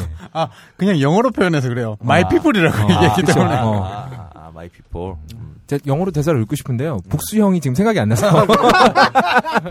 people은 복수형이 같은데. 아니 뭐 그 앞에 있잖아요. 네. 넘어가요? 네, 알겠습니다. 아무튼 나도 이 영화 되게 보기 힘들더라고. 보긴 봐야 되는데 막 차인표가 나와서 정말 그 스테레오타입에 국민을 위하는 보고 있으면 온몸이 꼬이지 막 공간이 시공간이 오그라드는 막 이런 대사들을 막 쳐요. 젊은 한성기. 네. 근데 그래요. 근데 사실 이 영화는 처음부터 끝까지 말이 안 돼요. 웃기잖아요. 네. 우리나라 도시를 폐쇄하는데 왜 미군이 나섭니까? 거기다 이제 감독은 여기다 또 말도 안 되게 전작권 회수라는 테마를 덮어씌우거든요. 이 전작권하고 상관이 없는 상황이. 전시 작전 전시가 아니잖아요. 그러니까요. 그래서 이 사람이 무슨 WHO에서 파견한 사람이라거나. 그래도 이런 명령을 내는 건 말이 안 되는데. WHO는 권고할 수 있지. 권고를 할 수 있지. 권고는 할 수 있지. 근데 미국 정부에서 나온 애가 분당 사람들 다 죽여버릴 폭탄 투하라고 막 나오니까. 나중에 또 주인공 딸내미가 얘가 이제 또 그 분당의 그 지옥도 안에서 유일하게 혼자 항체를 갖고 있는 사람이잖아요. 얘를 살려야 되거든요. 영화적인 설정에서는요. 그리고 원래 최초 감염자는 또 우리나라 사람 아니잖아요. 죽여버립니다. 오로지 이 딸내미를 살려야 되는 상황에서 이제 또 계엄령 비슷한 것도 나오고요. 5.18 같은 느낌이 나는 군중들이 나와가지고 이런 장면들도 있고요. 굉장히 한국적인 영화다. 저는 이 영화를 보면서 굉장히 인도 영화가 생각이 났어요. 아니, 저는 궁금한 게, 이 영화를 이렇게 길게 소개해야 할 만한 가치가 있어요? 근데 이 영화가 힐링 영화예요. 그래요? 그래요? 왜냐하면 어느 포인트가 힐링이 될까? 맨 마지막까지 기다리면, 수혜가 총에 맞습니다.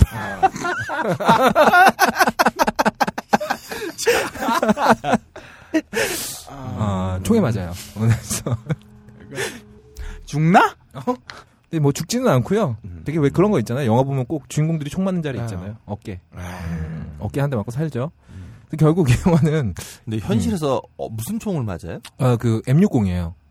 M60을 맞으면 어떻게 살아? 보통 어깨가 찢어져 날아가겠죠. 보통 여성분이면 한쪽 팔이 날아가야지. 그렇죠. 어깨 맞으면. 과다출혈로 죽지 그냥 바로. 근데 여기서 수혜가 죽어버리면 빵꾸가 등 뒤에 빵꾸가 이만큼 나지. 아니 M60을 한 3km 바깥에서 맞았다면 모르겠는데 가까운 데서 맞았을 테니.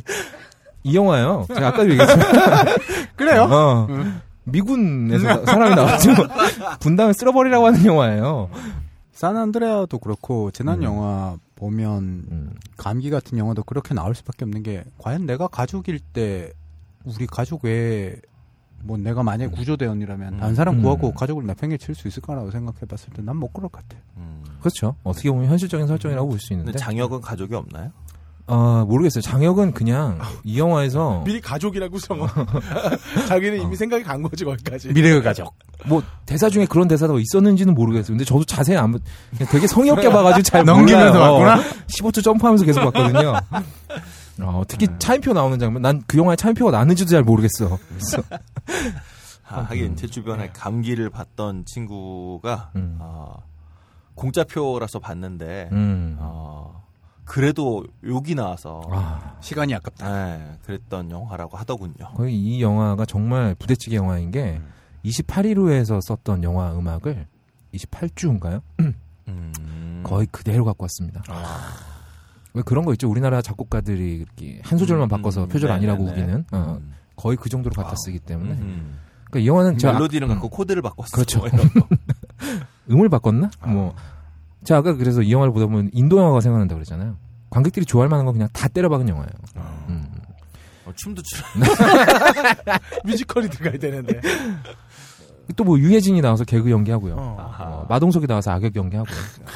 이거 뭐 참. 다 때려박았다는 말이. 아무튼 그래요. 그래서 마지막에 이 영화의 유일한 가치는 마지막에 수혜가 총 맞는 장면이다. 이런 민폐적인 인물을 되려 영웅으로 포장하는 어이없는 영화 되겠습니다. 하지만 수혜가 총을 맞는 장면만은 이 사람이 굉장히 자기밖에 모르고 능력도 없고 하는 짓이라고는 우리 내 새끼 살려보겠다고 남한테 민폐 끼치는 것밖에 없거든요. 막판에 총 맞는 장면 하나만은 굉장히 속 시원한 장면이었다. 근데 뭐 우리 가족 살아보겠다 다 좋은데 네. 능력이 없어요? 그 뭐 아까는 유일한 뭐를 갖고 있는 이게 또 본인의 능력이 굉장히 뛰어나서 알고 있는 게 아니고요. 어쩌다 보니까 우연히.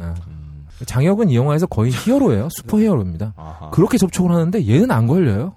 지금 뭐 이미 대본은 끝까지 왔는데 어떻게 마무리할지. 감기 때문에 충분히 러닝타임 확보가 됐고 이쯤에서 마무리하겠습니다.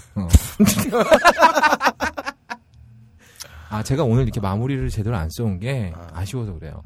네, 마무리를 내면 영진군 진짜 끝이구나. 정말 날림으로 썼구나. 그렇게 자전거 타고 오지 말고 버스 타고 오면서 그 안에 써. 아니 어떻게 마지막을 이렇게 날림으로 쓸 수가 있는 거지? 시간을 4주 줬는데. 쓸 시간을.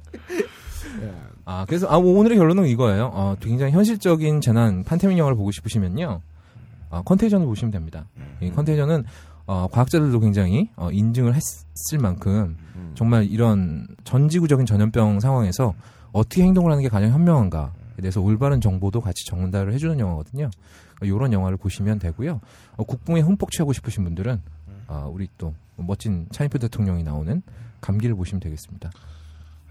40분이나 시간을 드렸는데 전염병 영화로 시작해서 걸작으로 마무리를 하는 한계다. 이게 저는 오늘의 주제는 민폐 캐릭터였잖아요. 그래서 그거를 지금 직접 그랬어요. 민폐가 되어서 제가 스스로 민폐가 되는 방송이 민폐가 되는 메소드 진행자시네요. 네, 메소드 진행자 역할을 해주셨어요. 자, 그래요. 긴 시간 동안 우리 가옥걸도 망했는데 메소드 진행을 해주신 거의없다님 우리 박수로 이 시간 마무리해 보겠습니다. 수고하셨습니다. 영화 음악의 A to Z 영화 딴따라. 자, 영화 딴따라 시간입니다. 해비조님. 네, 28일 후에요. 28주 후를 또 하게 됐네요. 우리가 좋아해요. 네. 데니보이를 아니면 좀비를 둘 다. 딱 그럴 때잖아요. 그리고 뭐 할까 이랬는데 없다가 28주 해달래. 여기 음악이 제가 좋아하는 뮤즈의 음악도 나오고 해서 사심 가득한. 그럼요. 그렇군요. 좋아요. 그래서 안 틀을 거예요. 28주 후 영화 보고 그러면 찝찝해지죠.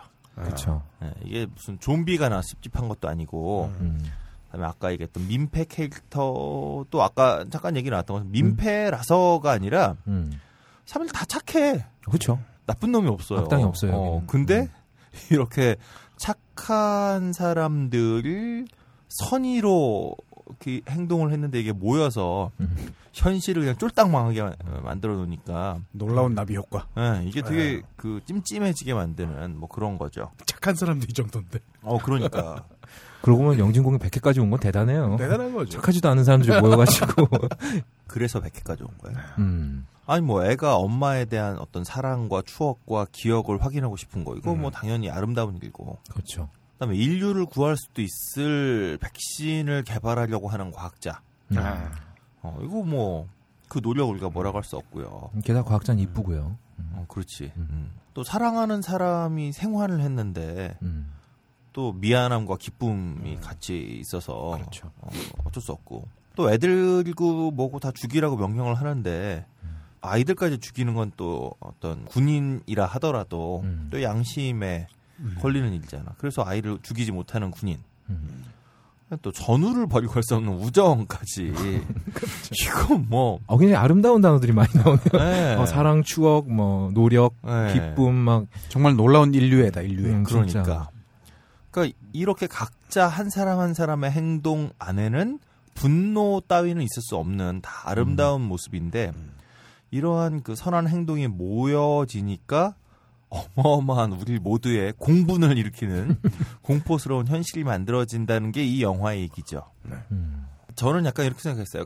이 감독이 관객에게 당신들 개개인이 나는 질서도 잘 지키고 또 약한 사람도 어떤 긍휼히 여기는 그런 마음도 가지고 있고 그다음에 또 우리 가족의 행복이 나에겐 최우선이고 그거면 난 족하다 라고 말하며 살아가는 사람들 이런 사람들은 당신들 개개인이 말하는 그 얄팍하고 잘나고 착한 선함이 결과적으로 우리 모두를 파멸로 몰아갈 수 있다라고 경고하는 느낌? 감독 이름이 스페인 분이라 후안 카를로스 프레스나디오 감독이에요. 근데 이 사람 영화를 다 본 건 아닌데 제가 그 미국 와서 만든 영화 하나 봤었거든요. 갑자기 제목이 기억 안 나네. 근데 어쨌든 그 영화도 보면 뭔가 이렇게 현실과 환상을 막 오가는데 뭔가 모호한데 다 착해요 거기도. 근데 다 이렇게 죽어나가는. 그래서 이 감독이 바로 그 신비스러운 일들을 그러니까 우리가 이해하지 못하는 일이 벌어졌을 때 이런 건 신비하다고 많이 얘기하죠. 신비한 게 사실은 우리가 이해 못하는 일인 거잖아요. 근데 이런 현상에 대해서 순수한 눈으로 바라본다는 그 이름 하에 무지한 행동들을 네. 순수함 이름으로다가 이렇게 했을 때 이것들이 겹쳐져서 어떠한 기괴한 현실이 되는가. 그러니까 거의 데니 보일 감독이 직접 감독을 했던 28일 후에서는 국가라고 하는 존재 그리고 그 국가가 가지고 있는 물리적인 폭력의 독점 이런 거에 대해서 경고를 하고 있다면 28주 후는 데니 보일이 직접 영화를 만든 건 아니죠. 제작에 참여했죠. 네. 이 28주 후에서는 데니 보일 감독이 뭐 직접 쓴 건 아니지만 앞서 말했던 그런 그 국가와 국가가 독점하고 있는 폭력이라고 하는 그러한 시스템이 사실은 특별히 탐욕스럽고 악한 사람들이 뭐 나서서 그러한 국가 시스템을 혹은 폭력적인 국가의 시스템을 유지하는 게 아니라 주변에 선한 사람들이 나름의 선한 의지로 하고 있는 일들 굉장히 선하고 아름답고 착한 분들이 딱하고 불쌍하고 그래서 이렇게 표도 주고 다 이런 거 아니겠어요? 다들 나름 선한 의지들이 그냥 착한 거잖아. 이 부모님이 안 계셔서 얼마나 긍휼을 여기고 눈물이 나고. 눈물은 좀 어려워요. 쉬운 상황이다. 근데 여하튼 그러한 마음들이 모여서 사실은 시스템을 아주 그냥 지랄맞게 만들어내는 시스템에 어긋나지도 않는데 불법 집회라 그러면 불법이라 생각하시고. 그러니까 그렇죠. 아니죠. 폭력 시위 물러가라고 얘기하시고. 그렇습니다. 그러면서 부채춤 추시고. 굉장히 선한 분들이란 말이야, 이분들은. 하나는. 우리 각하도 논에 물 주는 것도 굉장히 선한 마음에서 나왔을 거예요. 선한 마음으로 직사하시고. 벼가 다 쓰러져 죽었다는. 근데 그 발상은 도대체 어떻게 나온 거지? 뭐 어쨌든 그렇습니다. 살려야 한다 사진 보는데 그런 사진을 찍으시는 분들인데 제가 볼 때 전위예술 하시는 거예요. 전체적으로.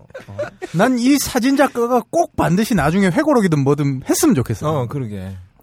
그 구도는 정말 예술이더라 진짜. 미장센이 이 정도는 돼야 미장센이다. 지난주에 그런 얘기가 있었죠. 무슨 얘기인지 모르겠고요. 근데 어쨌든 이 영화는 그러한 고민의 시간을 가질 만큼의 여유는 별로 없어요, 사실. 전혀 주지 않죠. 네, 굉장히 정신없이 빠르게 진행됩니다. 그리고 빠르게 진행되는 거의 효과가 1편이 꽤 성공한 걸로 알고 있는데 제가 굉장히 성공했습니다. 제작비는 2편도 네. 그닥 많이 들어가지 않았다.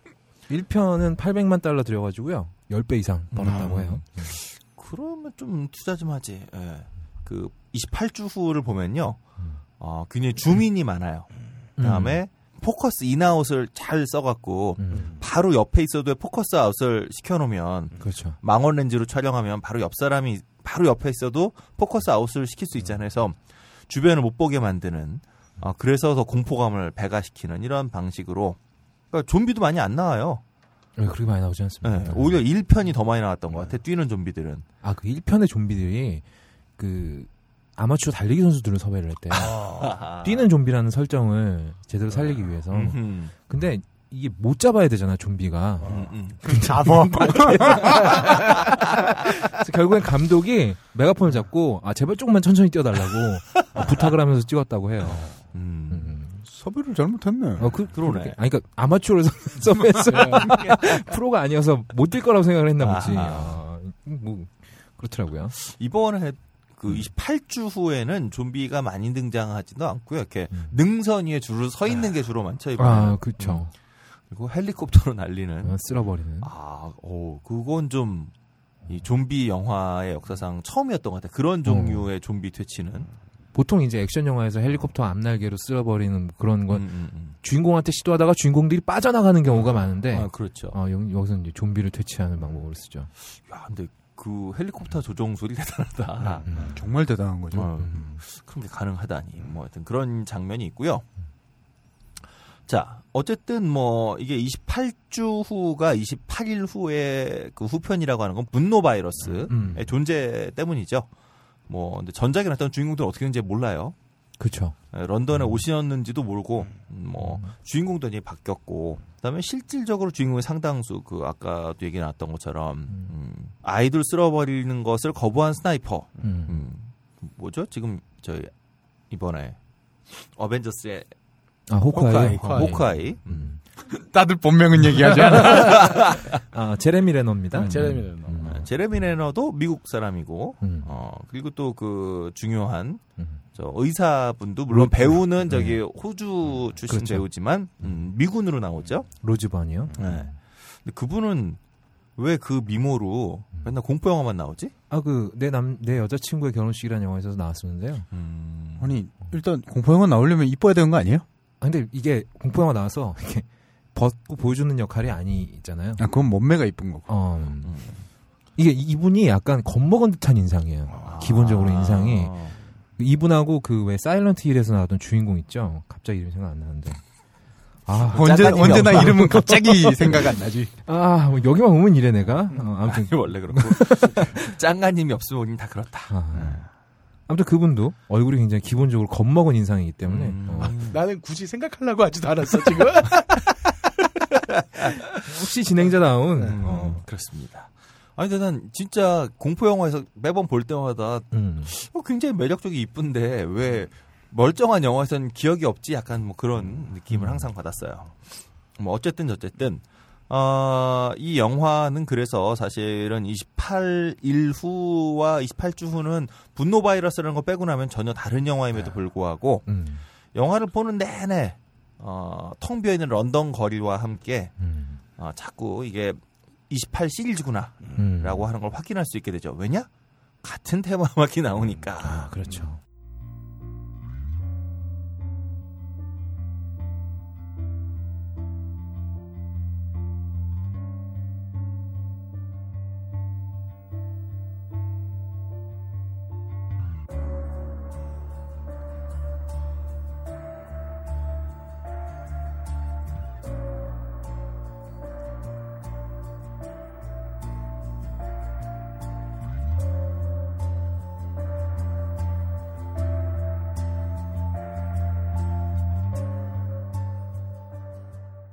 이게 감기에서 거의 그대로 나와요. 너무 했더라고. 근데 그 정도면 표절혹이 제기가 됐었을 것 같은데. 이 영화 뭐 여기저기 잡탕찌개라서 특별히 이것만 지적을 하기도 좀 그래. 그리고 워낙 존 머피가 팔아먹었을 수도 있어요. 뭐 그럴 수도 있죠. 왜냐하면 이 그 28일 후에서 좀 전에 들으셨던 이 테마가 워낙 그 히트를 하는 바람에 존 머피가 이거를 영국의 TV 시리즈, 광고 음악 굉장히 많이 팔았어요. 그리고 제가 알기로 한국에서도 TV 프로그램 같은 데서 이 음악을 사용했던 것으로 알고 있는데, 하여튼 뭐 이 테마 하나 잘 만들어갖고 진짜. 이 형은 존 머피 형은 뭐 잘 살게 되었다. 거부가 되었다. 거부까지는 몰라도 하여튼 네. 원래 이분이 저기 80년대 말부터 그런 신스팝 신스락 밴드 하던 분이거든요. 네, 근데 뭐 그때 별 재미 못 보다가 영화 음악으로 변신하고도 그냥 그러다가 저예산 영화 28일 후에서 한번 맡았다가 네, 그 테마 하나로. 근데 진짜 강렬하잖아요, 이 그쵸. 음악이. 뭔가 이렇게 황량하기도 하고, 그러면서도 강렬한 또 그 디스토션이 들어가 있는 기타를 조금만 입히기만 하면 똑같은 테마를 연주해도 굉장히 강렬해지기도 하고, 곡 하나 잘 써서 훌륭하게 잘 살고 있다. 어쨌든 이러한 테마가 흐르는 가운데 황량한 런던의 모습이 또 포커스가 들락날락하면서 보여집니다. 그리고 이번 영화에는 그 전작보다 28일 후보다 훨씬 더 강렬해진 일렉트로닉 사운드를 더 많이 썼어요. 그게 이제 그러니까 일렉트로닉 사운드를 통해서 다 인위적인 소리잖아요. 좀 전에 들었던 이 28 테마라고 하는 이 노래만 해도 우리가 알고 있는 익히 알고 있는 악기들을 사용하고 있는데 이번 영화에서는 이제 일렉트로닉 사운드를 사용하면서 더 인위적인 소리. 그래서 좀비라고 하는 현상, 그러니까 별로 인간적이지 않은 사람들이 많이 등장하는 이런 황량함, 또 이질감 이런 것을 더 강화하는 그런 방식이죠. 거기다가 이제 망원 렌즈로 촬영했다고 제가 말씀드렸잖아요. 망원 렌즈로 촬영해서 아까도 말씀드린 것처럼 피사체에서 조금만 옆에 있어도 이게 다 포커스가 나가게 되잖아요. 그렇죠. 그러니까 이게 저는 그런 것 같아요. 이게 나의 개인적인 선함, 나의 선의. 라고 하는 것이 나의 눈앞에서는 이게 선의가 되는데 큰 그림에서 보면 선의가 아닌 행동들이 될 수 있는 것을 우리가 망원 렌즈로 촬영을 해놓으니까 영상을 통해서도 딱 그 주인공과 피사체하고 피사체 주변에 그러니까 정말 근시안적으로 내 근처에서의만 어떤 선한 행동들 아주 내 눈앞에 있는 잠깐의 그 사랑하는 사람과 혹은 잠깐의 그 아름다움을 위해서 이 행동을 한 것이 큰 틀에서 보면 우리 전체를 흔들리게 만들 수 있다라고 하는 것을 망원 렌즈를 사용한 장면들을 통해서 계속 감독이 보여주고 있는 것은 아닌가 그런 느낌을 좀 받았습니다. 이렇게도 사고가 되네요. 저는 얘들이 지 살자고 그냥 뛰잖아요. 그래서 뛰면 이렇게 머리에 혈액이 부족해서 눈앞이 흐려지지 않습니까? 그래서 그걸 표현한 게 아닌가 혼자 그런 생각을 했는데. 아니 근데 그 제러미 레너가 계속해서 뭐라 그러죠? 그 총 위에다 스코프로 계속 보잖아요. 이것도 마찬가지예요. 스코프로 보면 전체 상이 안 보이고 그렇죠. 딱 그 스코프 안에 집중되어지는 그것만 보이잖아요. 근데 그 장면을 이 영화에 계속 사용하거든요. 그러니까 감독이 의도가 있어서 계속 그런 그 포커스 인아웃과 다음에 스코프 장면을 같이 사용했던 것은 아닌가 그런 생각이 좀 많이 들더라고요. 그리고 그렇게 하다 보니까 하나의 포커스는 가지만 툭툭툭 끊어져요. 전체 맥락이 안 보이고 그래서 이 여기 나오는 사람들도 각자 전체 맥락은 못 보고 그냥 눈앞에 착한 일 하다가 다 죽어가는 이런 모습인데 그러한 것을 음악적으로도 잘 구현해주고 있습니다. 툭툭 끊어지는 느낌이 어떻게 음악적으로 표현되고 있냐면 들어보시죠.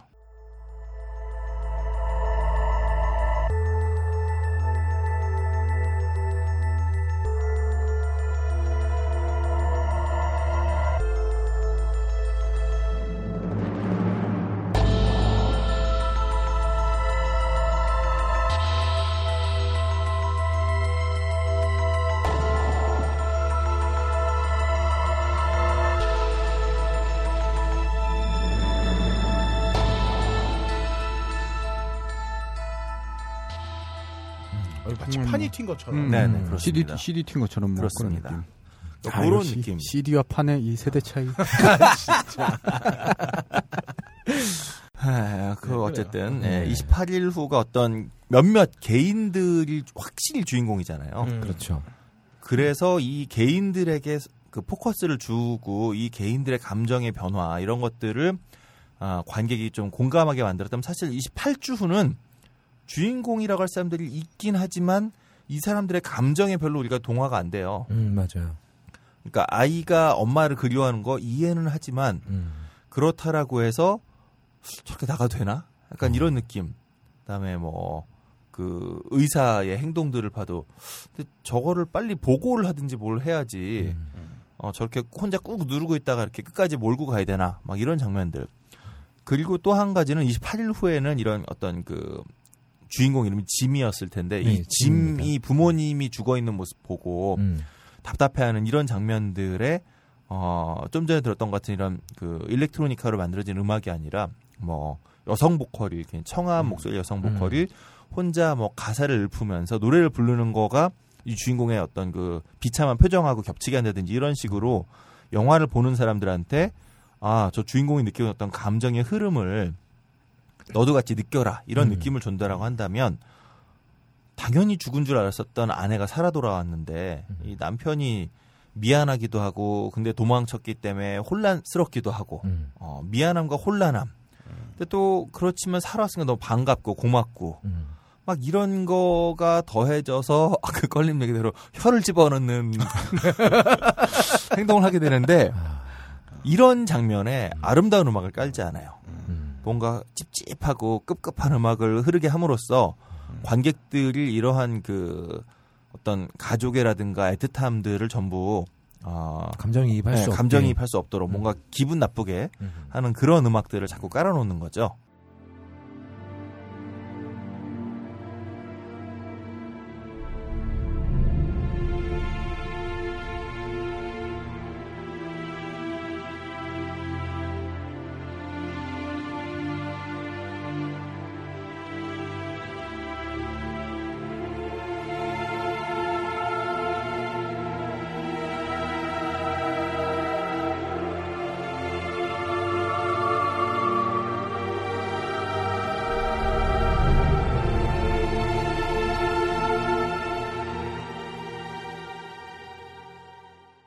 사실 이렇게 공포 영화에서 약간 관객이 감정이입을 할 수 없게 약간 관객을 영화로부터 떨어뜨려 놓는 방법은 크레이지 리메이크판에서도 비슷하게 사용이 됩니다. 여기서도 굉장히 가까이서 땡겨 찍을 수 있는 걸 멀리서 찍어요. 원경으로 찍어가지고 그냥 이 상황을 그냥 바라보게 만드는. 그리고 크레이지에 나왔던 배우 그리고 사일런트 힐에서 주인공 역할이었던 여자 배우의 이름은 라다 미첼입니다. 방금 생각났어요. 그렇습니다. 생각난 건가요? 검색한 건가요? 아니야. 생각났어. 봐봐. 없잖아. 잽싸게. 창을 내셨어요. 자, 어쨌든 이 영화에서 제가 볼 때 이 모든 일들의 시작은 소통의 부재로부터 시작됐다. 그러니까 불통이다. 불통. 네, 그렇죠. 불통이다. 군사 작전을 통해서 사회를 재건시키기로 했다. 이것부터가 좀 문제인 거죠. 그러니까 사회의 재건을 어떤 문제를 해결하는데 군대가 투입되는 건 전 맞다고 생각해요. 걷잡을 수 없는 상태에서인데 재건의 방식을 이런 군대라고 하는 위계 질서와 명령과 소통보다는 명령으로 이루어지는 집단이 사회를 재건키로 했다는 거 이거가 전 좀 문제라 생각이 들고 이 면역력을 가진 보균자의 존재가 발견되었을 때 이걸 비밀로 하지 않았더라면 그러니까 최소한 최고 통수권자가 직접 통제한다고 믿고 있는 수준 안에서뿐만이 아니라 그걸 넘어서서 외부의 의사나 의학 전문가들에게 이러한 사안을 빨리 알리고 공유했더라면 그러면 이 영화에서 벌어진 이런 엄청난 일들 벌어지지 않았겠죠. 우리 각하처럼 원을 더 크게 그렸어야 된다. 그러니까 뭐 가족 공동체의 일부임을 확인하는 방식이 어떤 격리된 채 상황을 관찰해야 되는 뭐 이런 가족 구성원들을 다 뿌리치고 막 만나야만 한다. 이게 아니라 정말로 이러한 상황임을 빨리 이러한 정보를 빨리 공유하고 그래서 오히려 저 가족이 격리된 상태에서 어떻게 진행되는지를 가족이 걱정하면서 함께 이걸 지켜볼 수 있게 해줘야지 막 가서 만나게 한다. 만져야 된다. 그다음에 이러한 그 정보들이 소통되지 않고 가려져 있고 이런 것들 이런 것들이 조금만 더 제대로 소통이 되고 조금만 더 제대로 공유되었더라면 그러면 벌어지지 않았을 일이 28주 후에서 벌어진다는 거죠. 영화 28주 후 얘기인 거예요. 이거는 예, 말씀하신 건 맥락은 충분히 이해하지만 월드워 Z도 그렇고 상당수 각 국가가 갖고 있는 프로세스 중에 사회 재건에는 모두 군이 투입되긴 해요. 근데 이제 방식의 차이 말고도 네, 여기서 네. 벌어지는 군사작전의 차이나 이런 부분이 있죠. 그래서 불통이 되고. 그런데 우리 대통령은 아니죠. 아, 그럼요. 뭐 그 생각이 들었어요. 우리 전시적 정권은 우리에게 있지 않으니까요. 우리는 우리가 재건할 수 없어요. 그렇습니다. 거기다 또 이제 이 분노 바이러스 같은 경우에는 일단 발생을 하게 되면 바로 이 감염자들을 빠른 시간 내로 쓸어버려야 되기 때문에 어느 정도 군대가 주둔을 하는 걸 이해를 할 수는 있어요. 하지만 역시 소통이 부족했다는 건 변하지 않죠. 그렇습니다. 그래서 뭐 자기 자신과 자기 주변만 잘 돌보면 착한 사람들이 모여 있는 덕분에 런던은 다시 쑥대밭이 되었다 이런 얘기죠. 그 야간 투시경으로 이 세 사람이 피하는 장면이 있어요. 의사와 두 아이들이. 네, 두 아이가요. 근데 거기 그 아이라고 하는데 남자애는 아이인데 딸도 아이예요? 소녀? 소녀에서 처녀로 넘어가는 과정에 있는 아이가 그 아니에요. 나는 그 보면서 정도는 아니고요. 좀 발육이 2차 성징이 빨리 나온 그 중학생 서양 사람이라 정도 그런가? 아닐까. 그래서 난 보면서 제가 왜 애라고 자꾸 나오지? 이러면서 그랬어요. 하여튼 굉장히 매력적인 배우대요, 그분도. 네, 그래요. 그래서 남동생이 더 미워지죠. 여자는 미워할 수 없어. 근데 사실 그 모든 이야기 시작은 또 그 누나 아니야? 그렇죠. 그 엄마가 기억이 안 날 때 그럼 몰래 가서 갔다 올까? 이건 또 누나가 제안을 하니까. 사춘기네 누나가. 그렇죠. 그런 걸로 합시다. 호카이가 딱 보자마자 쏴서 그랬다면 그러면 안 되지만 그랬다면은 뭐 벌어지지 않았을 일이기도 하고요. 참 걱정되는 게 거의 없다님의 이런 본성이 가끔 튀어나올 때. 그러니까 차라리라고 얘기를 했지 않습니까? 차라리. 비조님 얘기하셨지만 영화가 계속 심도를 얕게 해서 사람들을 보게 한다는 정말 근시안적인 시각인 거죠. 그 군인이 정말 자기 스스로 군인 사명을 다했다면 정말 킬했어야지. 그렇지. 차라리 그건 낫죠. 우리는 막 노크도 하기도 하고 대기도 하기도 하고 그러잖아요. 저기 앞에 나타났는데. 프로페셔널한 군인들은 아니니까 우리나라는. 우리나라 군은 굉장히 애틋하다. 애틋하다. 굉장히 뭔가 인류애적인 기준. 그렇지. 얼마나 좋아. 막 서로 총 쏘다 귀신하는 것도 아니잖아. 똑똑 계세요. 굉장히 신사적이고. 깰까봐 또 기다려줘. 잠 설칠까봐. 아, 이 양반들이 6시 대학 기상이구나. 뭐 이런 것들. 북한도 기상 나쁜 소리 울릴 때까지. 인간애가 좀 가득해요. 형제와 인간애가. 그러게요. 그래, 필요 군대에 있었다는 게. 상대방에 대한 근무 시간 존중해주고. 그러니까 퇴근 이후에 메일 보내지 말자는 거랑 동일한 운동인 거지. 그렇지. 그렇습니다. 참 피아 사이에도 이런 그 아름다운 모습들 참 감동적이네요. 하지만 이런 마음들이 모여서 여전히 통일은 안 되고 있다는 거. 네.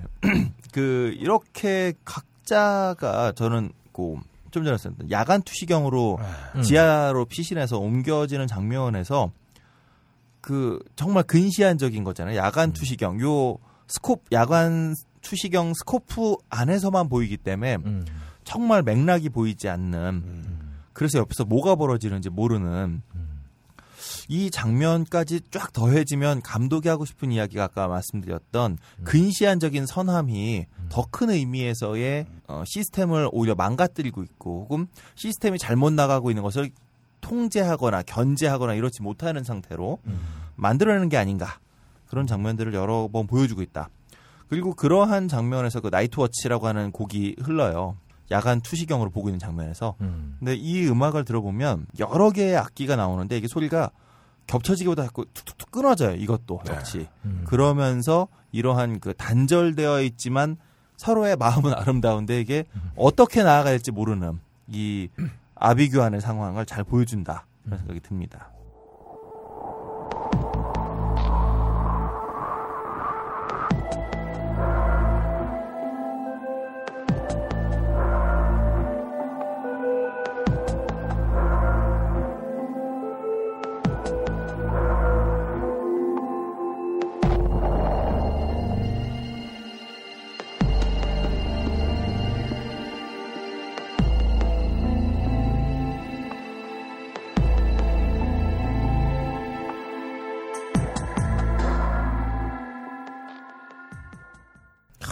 진짜 센스 좋아.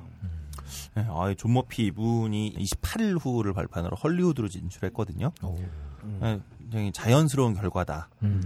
1편에서는 다른 사람들의 음악도 많이 썼는데 2편에서는 존 머피가 거의 전담을 했는데 결과적으로 영화의 어떤 통일성 이런 걸 잘 이끌어냈다 이런 생각이 듭니다. 어쨌든 28일 후하고는 전혀 다른 규모로 이 분노 바이러스가 퍼져나가죠. 이게 스포지만 파리로 가잖아요. 그렇죠. 이미 아까 프랑스로 얘기했기 때문에. 네. 에펠탑 위로 이렇게 달려가죠. 네, 그래서 유라시아 대륙이라. 이게 우리에게도 다행히 우리 철책이 있네요. 그런 또 이게 또 비말성이기 때문에. 아니 재채기로 없나 이게? 이거 재채기, 눈물, 침, 피로 그렇죠. 이게 옵는 거지. 모든 혈액과 체액으로. 이게 공기로 전염되지 않습니다. 그래서 어쨌든 영화 얘기입니다. 28주 후. 이게 바로 그 서남이군요. 어쩌면 이게 영국식 독감이다. 세다. 손을 깨끗이 씻어야 되겠군요. 손을 깨끗이 씻으면 걸릴 일 없죠. 그래서 어쩌면 내 주변만 바라보는 거, 그리고 나와 내 주변의 아니만 생각하는 거, 이게 이제 우리 모두가 다 그렇게 살고 있는데 이게 합쳐지면 서로가 서로에 대해서 분노를 만들어내는 것일지도 모르겠다는 생각이 좀 들어요. 그래서 잉글랜드를 벗어난 이 세 사람이 맞이하는 것은 또 다른 파국이잖아요. 에펠탑으로 달려가는. 참 우리가 영화 얘기를 2주째 하고 있는데 2주째 계속 영화 같지가 않아서 참 이상한 상황이네요. 자, 어쨌든 잉글랜드를 벗어나서 이제 대륙으로 가. 네, 대륙으로 가는 그 다음 장면이 나오긴 하지만 어쨌든 이렇게 그 영국을 떠나면서 헬리콥터로 영국을 떠나는 장면으로 이제 실질적인 영화가 마무리가 되죠. 그 장면에서 뭔가 안도가 아니라 서늘해지는 음악이 흐릅니다. 그 리빙 잉글랜드를 들으면서 오늘 얘기를 좀 마치죠.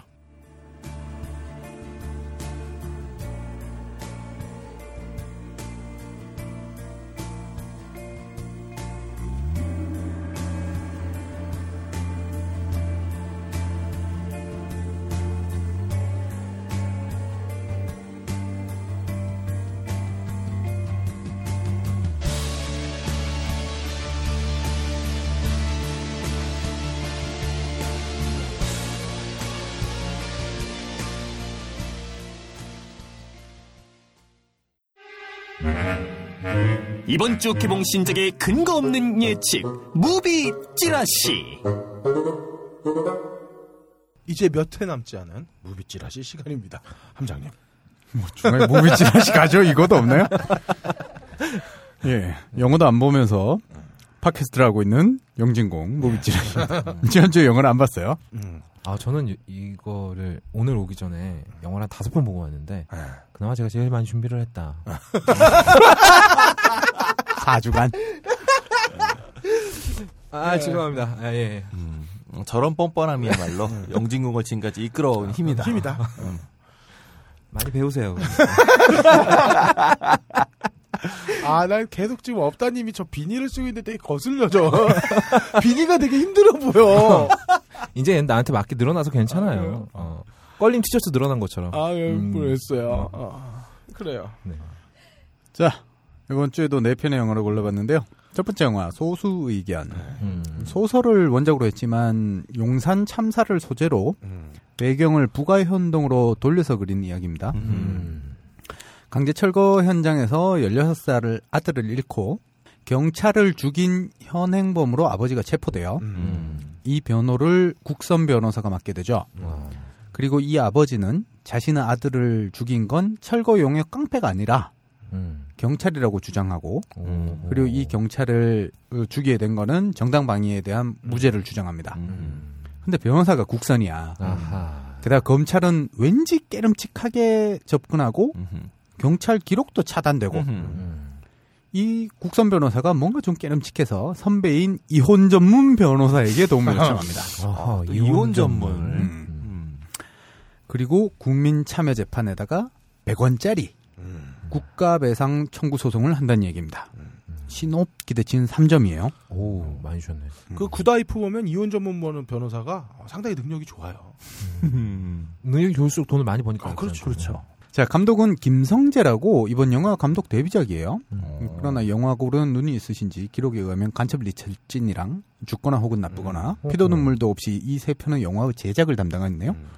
뭐 그렇다 하더라도 영화를 잘 뽑았을지는 좀 의문이므로 기대치는 1점. 시사회는 평가가 되게 좋았어요. 아, 그래요. 자, 배우진이 좋아요. 윤계상이 주인공인 국선 변호사. 뭐 윤계상에 크게 기대하진 않지만 김옥빈이 사건을 파헤치는 기자. 저 김옥빈 좋아합니다. 기대됩니다. 그리고 유해진이 도움을 주는 이혼 전문 변호사. 왠지 유해진은 이혼 전문 변호사보다는 뚜쟁이가 어울리는데. 네. 그렇습니다. 네. 그리고 이경영 아저씨. 충무로 공무원이라고요? 그렇죠. 그렇죠. 얼마 전에 임장이기도 하고. 엊그저께 왜 지난주에 이경영 씨랑 송영창 씨 두 분이 지분을 나눠 먹고 있다. 그 한국 영화의 어떤 와이프가 이제 저랑 같이 일하시는 성우분이세요. 그래서 요즘 충무를 반씩 나눠 먹고 있지 않느냐 축하한다. 술 먹는 자리에서 그러니까 야 15년 전 가격이야 그러더라고. 그래서 싸대요. 그래서 되게 뭐라 그럴까. 염가 판매하고 자기 전성기보다 못하다고. 그래서 여러 군데를 가실 수밖에 없어요. 생존을 위해서는 대한민국 전체가 그래요. 대한민국 전체가 15년 전에 대기업 대졸자 연봉 초봉이랑 지금이랑 크게 다르지 않아요. 진짜 슬프다. 그러네요. 자, 아무튼 이경영 아저씨가 16살 죽은 아이의 아버지, 김의성 아저씨가 검사, 권혜효 아저씨가 판사, 경찰의 아버지가 장광 아저씨.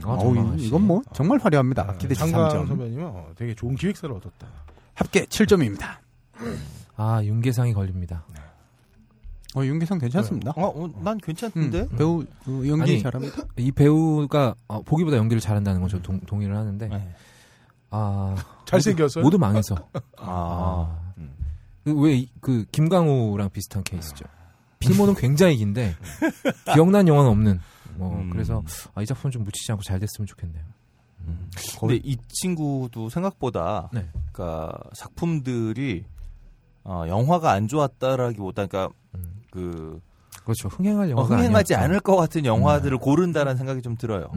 소수 의견도 이거 개봉 못할 뻔했거든요. 잘 되길 바랍니다. 잘 되길 바랍니다. 그러면 자, 나의 절친 악당들.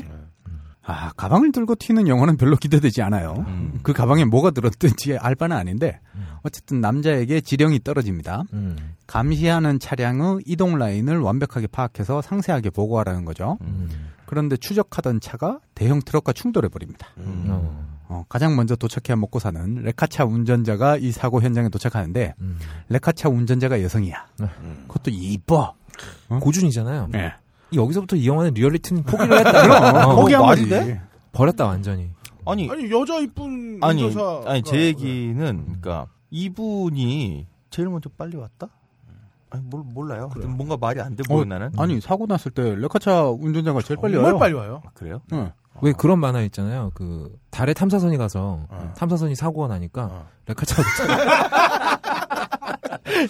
레카차가 제일 먼저 가는 거야. 제일 빠르죠. 왜냐하면 그래서 레카차끼리 되게 경쟁도 심해가지고 거의 사고 나면 무부천지로 운전하고 그런 게 많아요.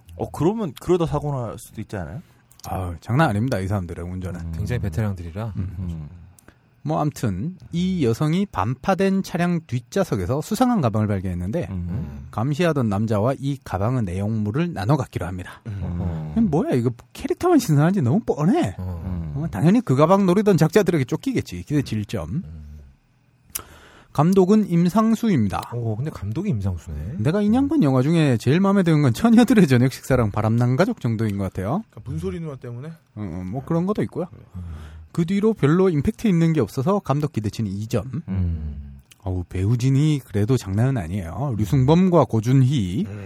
고준희 뭐 연기는 잘 모르겠지만 어쨌든 둘만 봐도 좋은데 특별 출연으로 김주혁과 윤여정 언니가 나오고. 어이구야. 샘 오칠이랑 류현경도 나오네요. 류현경 언니도 참 이쁘죠. 류현경 씨는 저기 비조님. 야, 그만 좀 읽어 먹어. 네, 매우 이쁘고 연기도 잘하는 유연경 배우입니다, 여러분. 아니 좀 나 이거 세 번째밖에 안 돼요. 이거 내가 매주 나오는 사람이 내가 아니잖아. 들은 것만 아니, 다섯 번이다. 아니, 들은 것만 다섯 번이야. 나올 때마다 했어, 나올 때마다. 그리고 재밌잖아. 이걸 어떻게 안 해? 뭘 재밌어.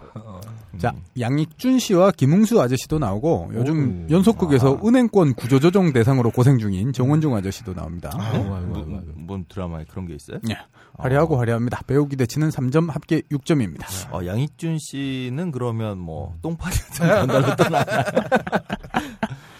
비슷하지 않을까요? 하여튼 건달역에는 내가 볼 때 대한민국 리얼리티가 최고다 이분이. 아 그렇죠. 자, 세 번째 영화 없다 2.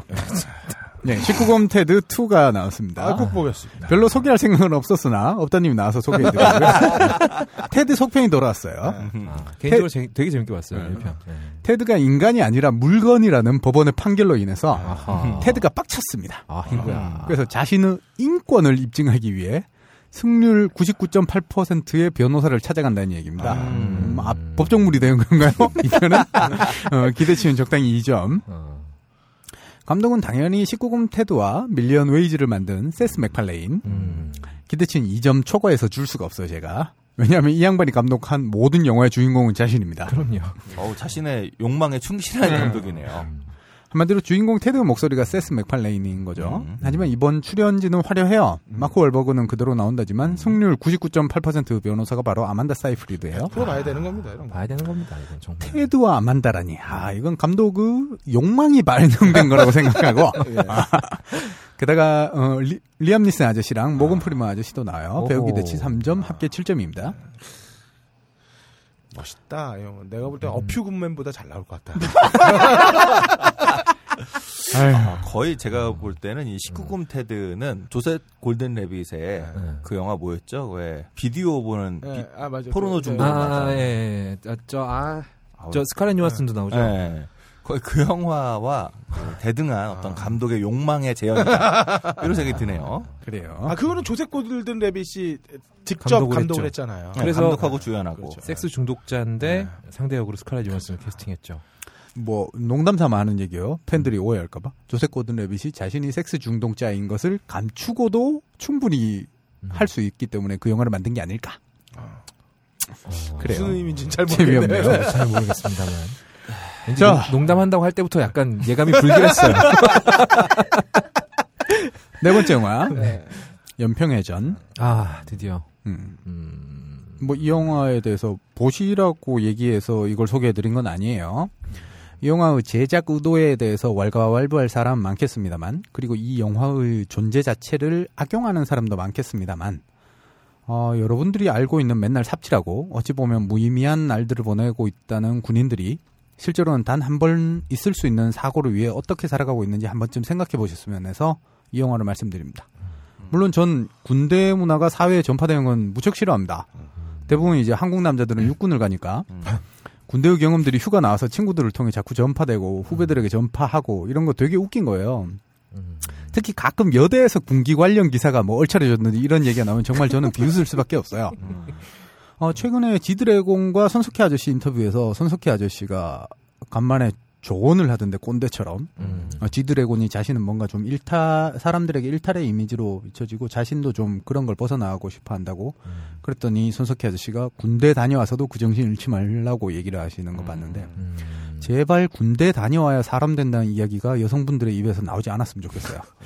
특히 군대 다녀온 남자가 사람이 되는 건 이제 취업하면 뭐 하지 하고 생계 고민을 하면서 철 들어가는 거지 군대에서 사람 만들어주는 거 아닙니다. 뒤집어서 얘기하면 군대 가기 전에 남자는 자신이 어차피 무슨 짓을 해도 군대를 가야 되기 때문에 삶의 우욕이 없는 걸 수도 있어요. 그리고 손석희 아저씨가 YG를 너무 우습게 봤어요. G드래곤이 군대를 갈 거라고 생각하는 게. 야, 근데 지금 상황에서 특이한 거 아니에요? 요즘 G드래곤은 자기가 군대를 갈 때 되면 간다고 얘기했기 때문에 그런 얘기를 하신 거라서. 그런 말은 뭐 유승준도 했으니까. 근데 G드래곤은 국적이 한국이잖아요. 드래곤은 뭐 던지나요? 칼 드래곤도 아니고. 네.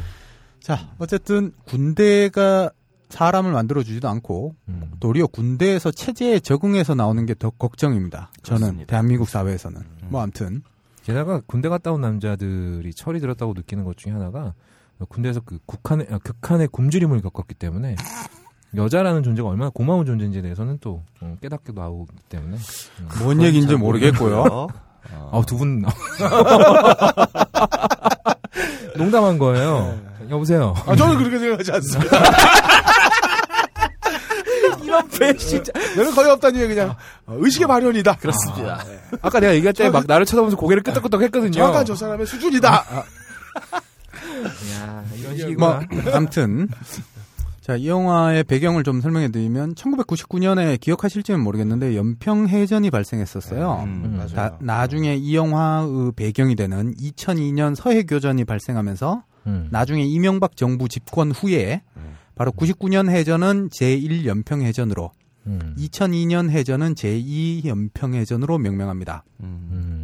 이게 서해교전이라는 것보다 해전이 되면 승격이 되는 거예요. 의미 부여 자체가. 제2연평해전 추모식을 정부 기념 행사로 승격시키고 주관부서도 해군 2함대가 아니라 국가보훈처로 옮겼죠. 저는 이명박 정부에서 이건 잘한 일이라고 생각을 해요. 근데 이명박 정부는 국가보훈처의 예산을 노태 그 뒤로 그 노무현 정권도 전혀 손대지 못했다는 그렇죠. 여기를 확 깎아버렸죠. 놀라운 분입니다. 올려놓고 예산을 깎았어요. 할 일은 잔뜩 주고 그러면. 예산을 깎아버렸군요. 자, 공교롭게도 모두 두 해전 모두 김대중 정부 시절에 일어난 해전이고 조중동을 비롯해서 당시 야당은 연일 햇볕 정책이 원인이라고 얘기했지만 저는 햇볕 정책을 옹호하는 논술을 써서 사관학교에 들어갔어요. 뭐 어쨌든 그레그 전 주한미 대사의 회고에도 나와있듯이 6.25 이후에 대한민국 전 정부를 통틀어 이토록 도발에 강력하게 대응한 적은 없었어요. 네, 그렇습니다. 아무튼 99년 제1연평해전 당일 이함대 사령부 쪽과 서해 5도 쪽에는 데프콘 3에 가까운 전투 준비가 이미 떨어졌었고 전군에도 워치콘2가 떨어졌어요. 해전이 있던 날 저녁에 제가 당직이었어가지고 전 당직실에 있었는데 대령이 친히 비상을 걸어가지고 저는 소집하고 브리핑했었던 기억이 나요. 보통 저녁 당직실은 한가해야 되는데 그렇죠. 당일날은 상당히 기억에 있어요. 아무튼 당시에 신문에도 사진 나오고 했을 텐데 제1연평해전은 직접 백끼리 충돌해서 밀어내는 네, 그렇죠. 차단 기동이 주로 이뤘어요. 이게 뭐냐면 당시 교전규칙이 이제 물론 김대중 대통령이 직접 지시해서 그런 것도 있지만 5단계로 경고방송을 처음에 하고 시위 기동을 해요. 막 주변을 돌면서 위로 푸시하는 거죠. 그러다가 아예 백끼리 부딪혀서 차단해서 밀어 올립니다. 그런 다음에 경고 사격하고 경고 사격이 서로 오갈 수 있으니까 그런 다음에는 집중해서 조준해서 격파 사격을 하게 되는데 거의 40분 동안 차단 기동만 한 거죠. 왜냐하면 그 이상 더 확전을 일으키면 안 되니까. 그렇죠. 서로 충돌을 시키려고 꼬리 잡기 하고 막 그러다가 북한이 기관포로 공격하니까 바로 고속정이랑 저희 뒤에 PCC 초계함으로 바로 반격을 해서 1차 연평해전은 제1연평해전은 승리했어요. 이때는 우리나라 해군에 아무런 전사자도 없었어요. 하지만 2002년 월드컵 4강전 날의 제2연평해전에서는 이 영화의 배경이죠. 그렇죠. 무려 6명의 전사자가 나왔습니다. 교전 중에 윤영하 정장, 조천영 하사, 황도현 하사, 서후원 하사까지 이분들 모두 돌아가신 뒤에 1계급 특진되셨고요. 4명이 전사됐고 1명이 실종되었어요.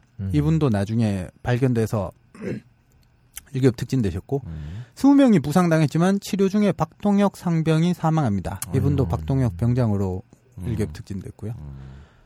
참수위 357호였는데 보통 참수위 357호라 부르죠. 357호 부르진 않으니까. 교전 후에 예인하다가 결국 침몰했습니다.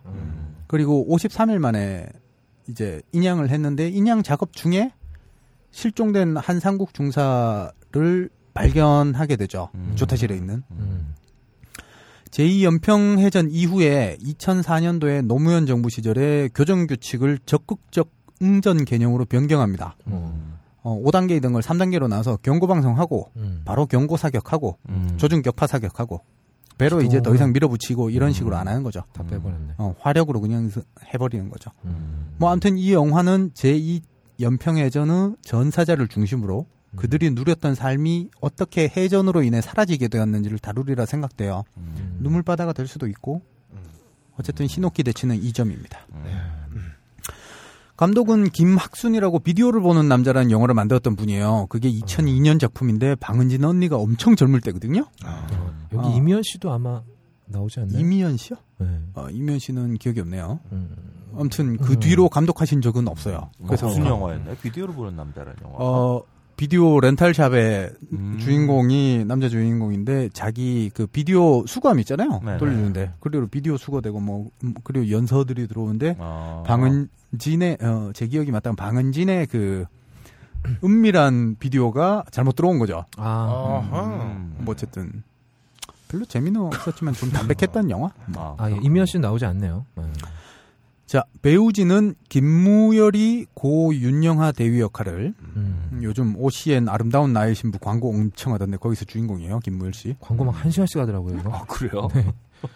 나는 드라마를 보는 줄 알았는데 아니었어. 그게 전부 광고였어. 1시간이. 그리고 진구가 한상국 가사 역할을 은밀하게 위대하게랑 기술자들에 출연했던 이현우가 박동혁 상병 역할을 했습니다. 김태희 동생 이완이 이름도 비슷한 이휘완 중이 역할을 했네요. 이휘완 중이는 생도 때 저보고 약장수라고 엄청 골려먹던 분이신데 말 그대로 이분 상남자. 좀 얄밉지 않게 사랑 갈구면서 잔정이 많은 분인데 이휘완 중이는 제2연평해전에서 부정장이었고 한쪽 다리를 잃은 상태에서도 전투 지휘를 해요. 왜냐하면 초탄, 피탄 딱 됐을 때 윤영하 대위께서 돌아가셨거든요. 그 상태에서 전투 지휘했고 전투 끝난 다음에 구출될 때도 이제 밑에 수병들에게 내 다리 챙겨라 막 이런 식으로 하면서 했던 분인데 결국에는 다리는 자르고 한쪽 다리는 잃으셨고요. 지금은 소령으로 사관학교에 계실 거예요. 아무튼 뭐 배우기 대치는 2점, 합계 5점입니다. 근데 잘 몰라서 내 다리를 챙기라는 게 무슨 의미예요?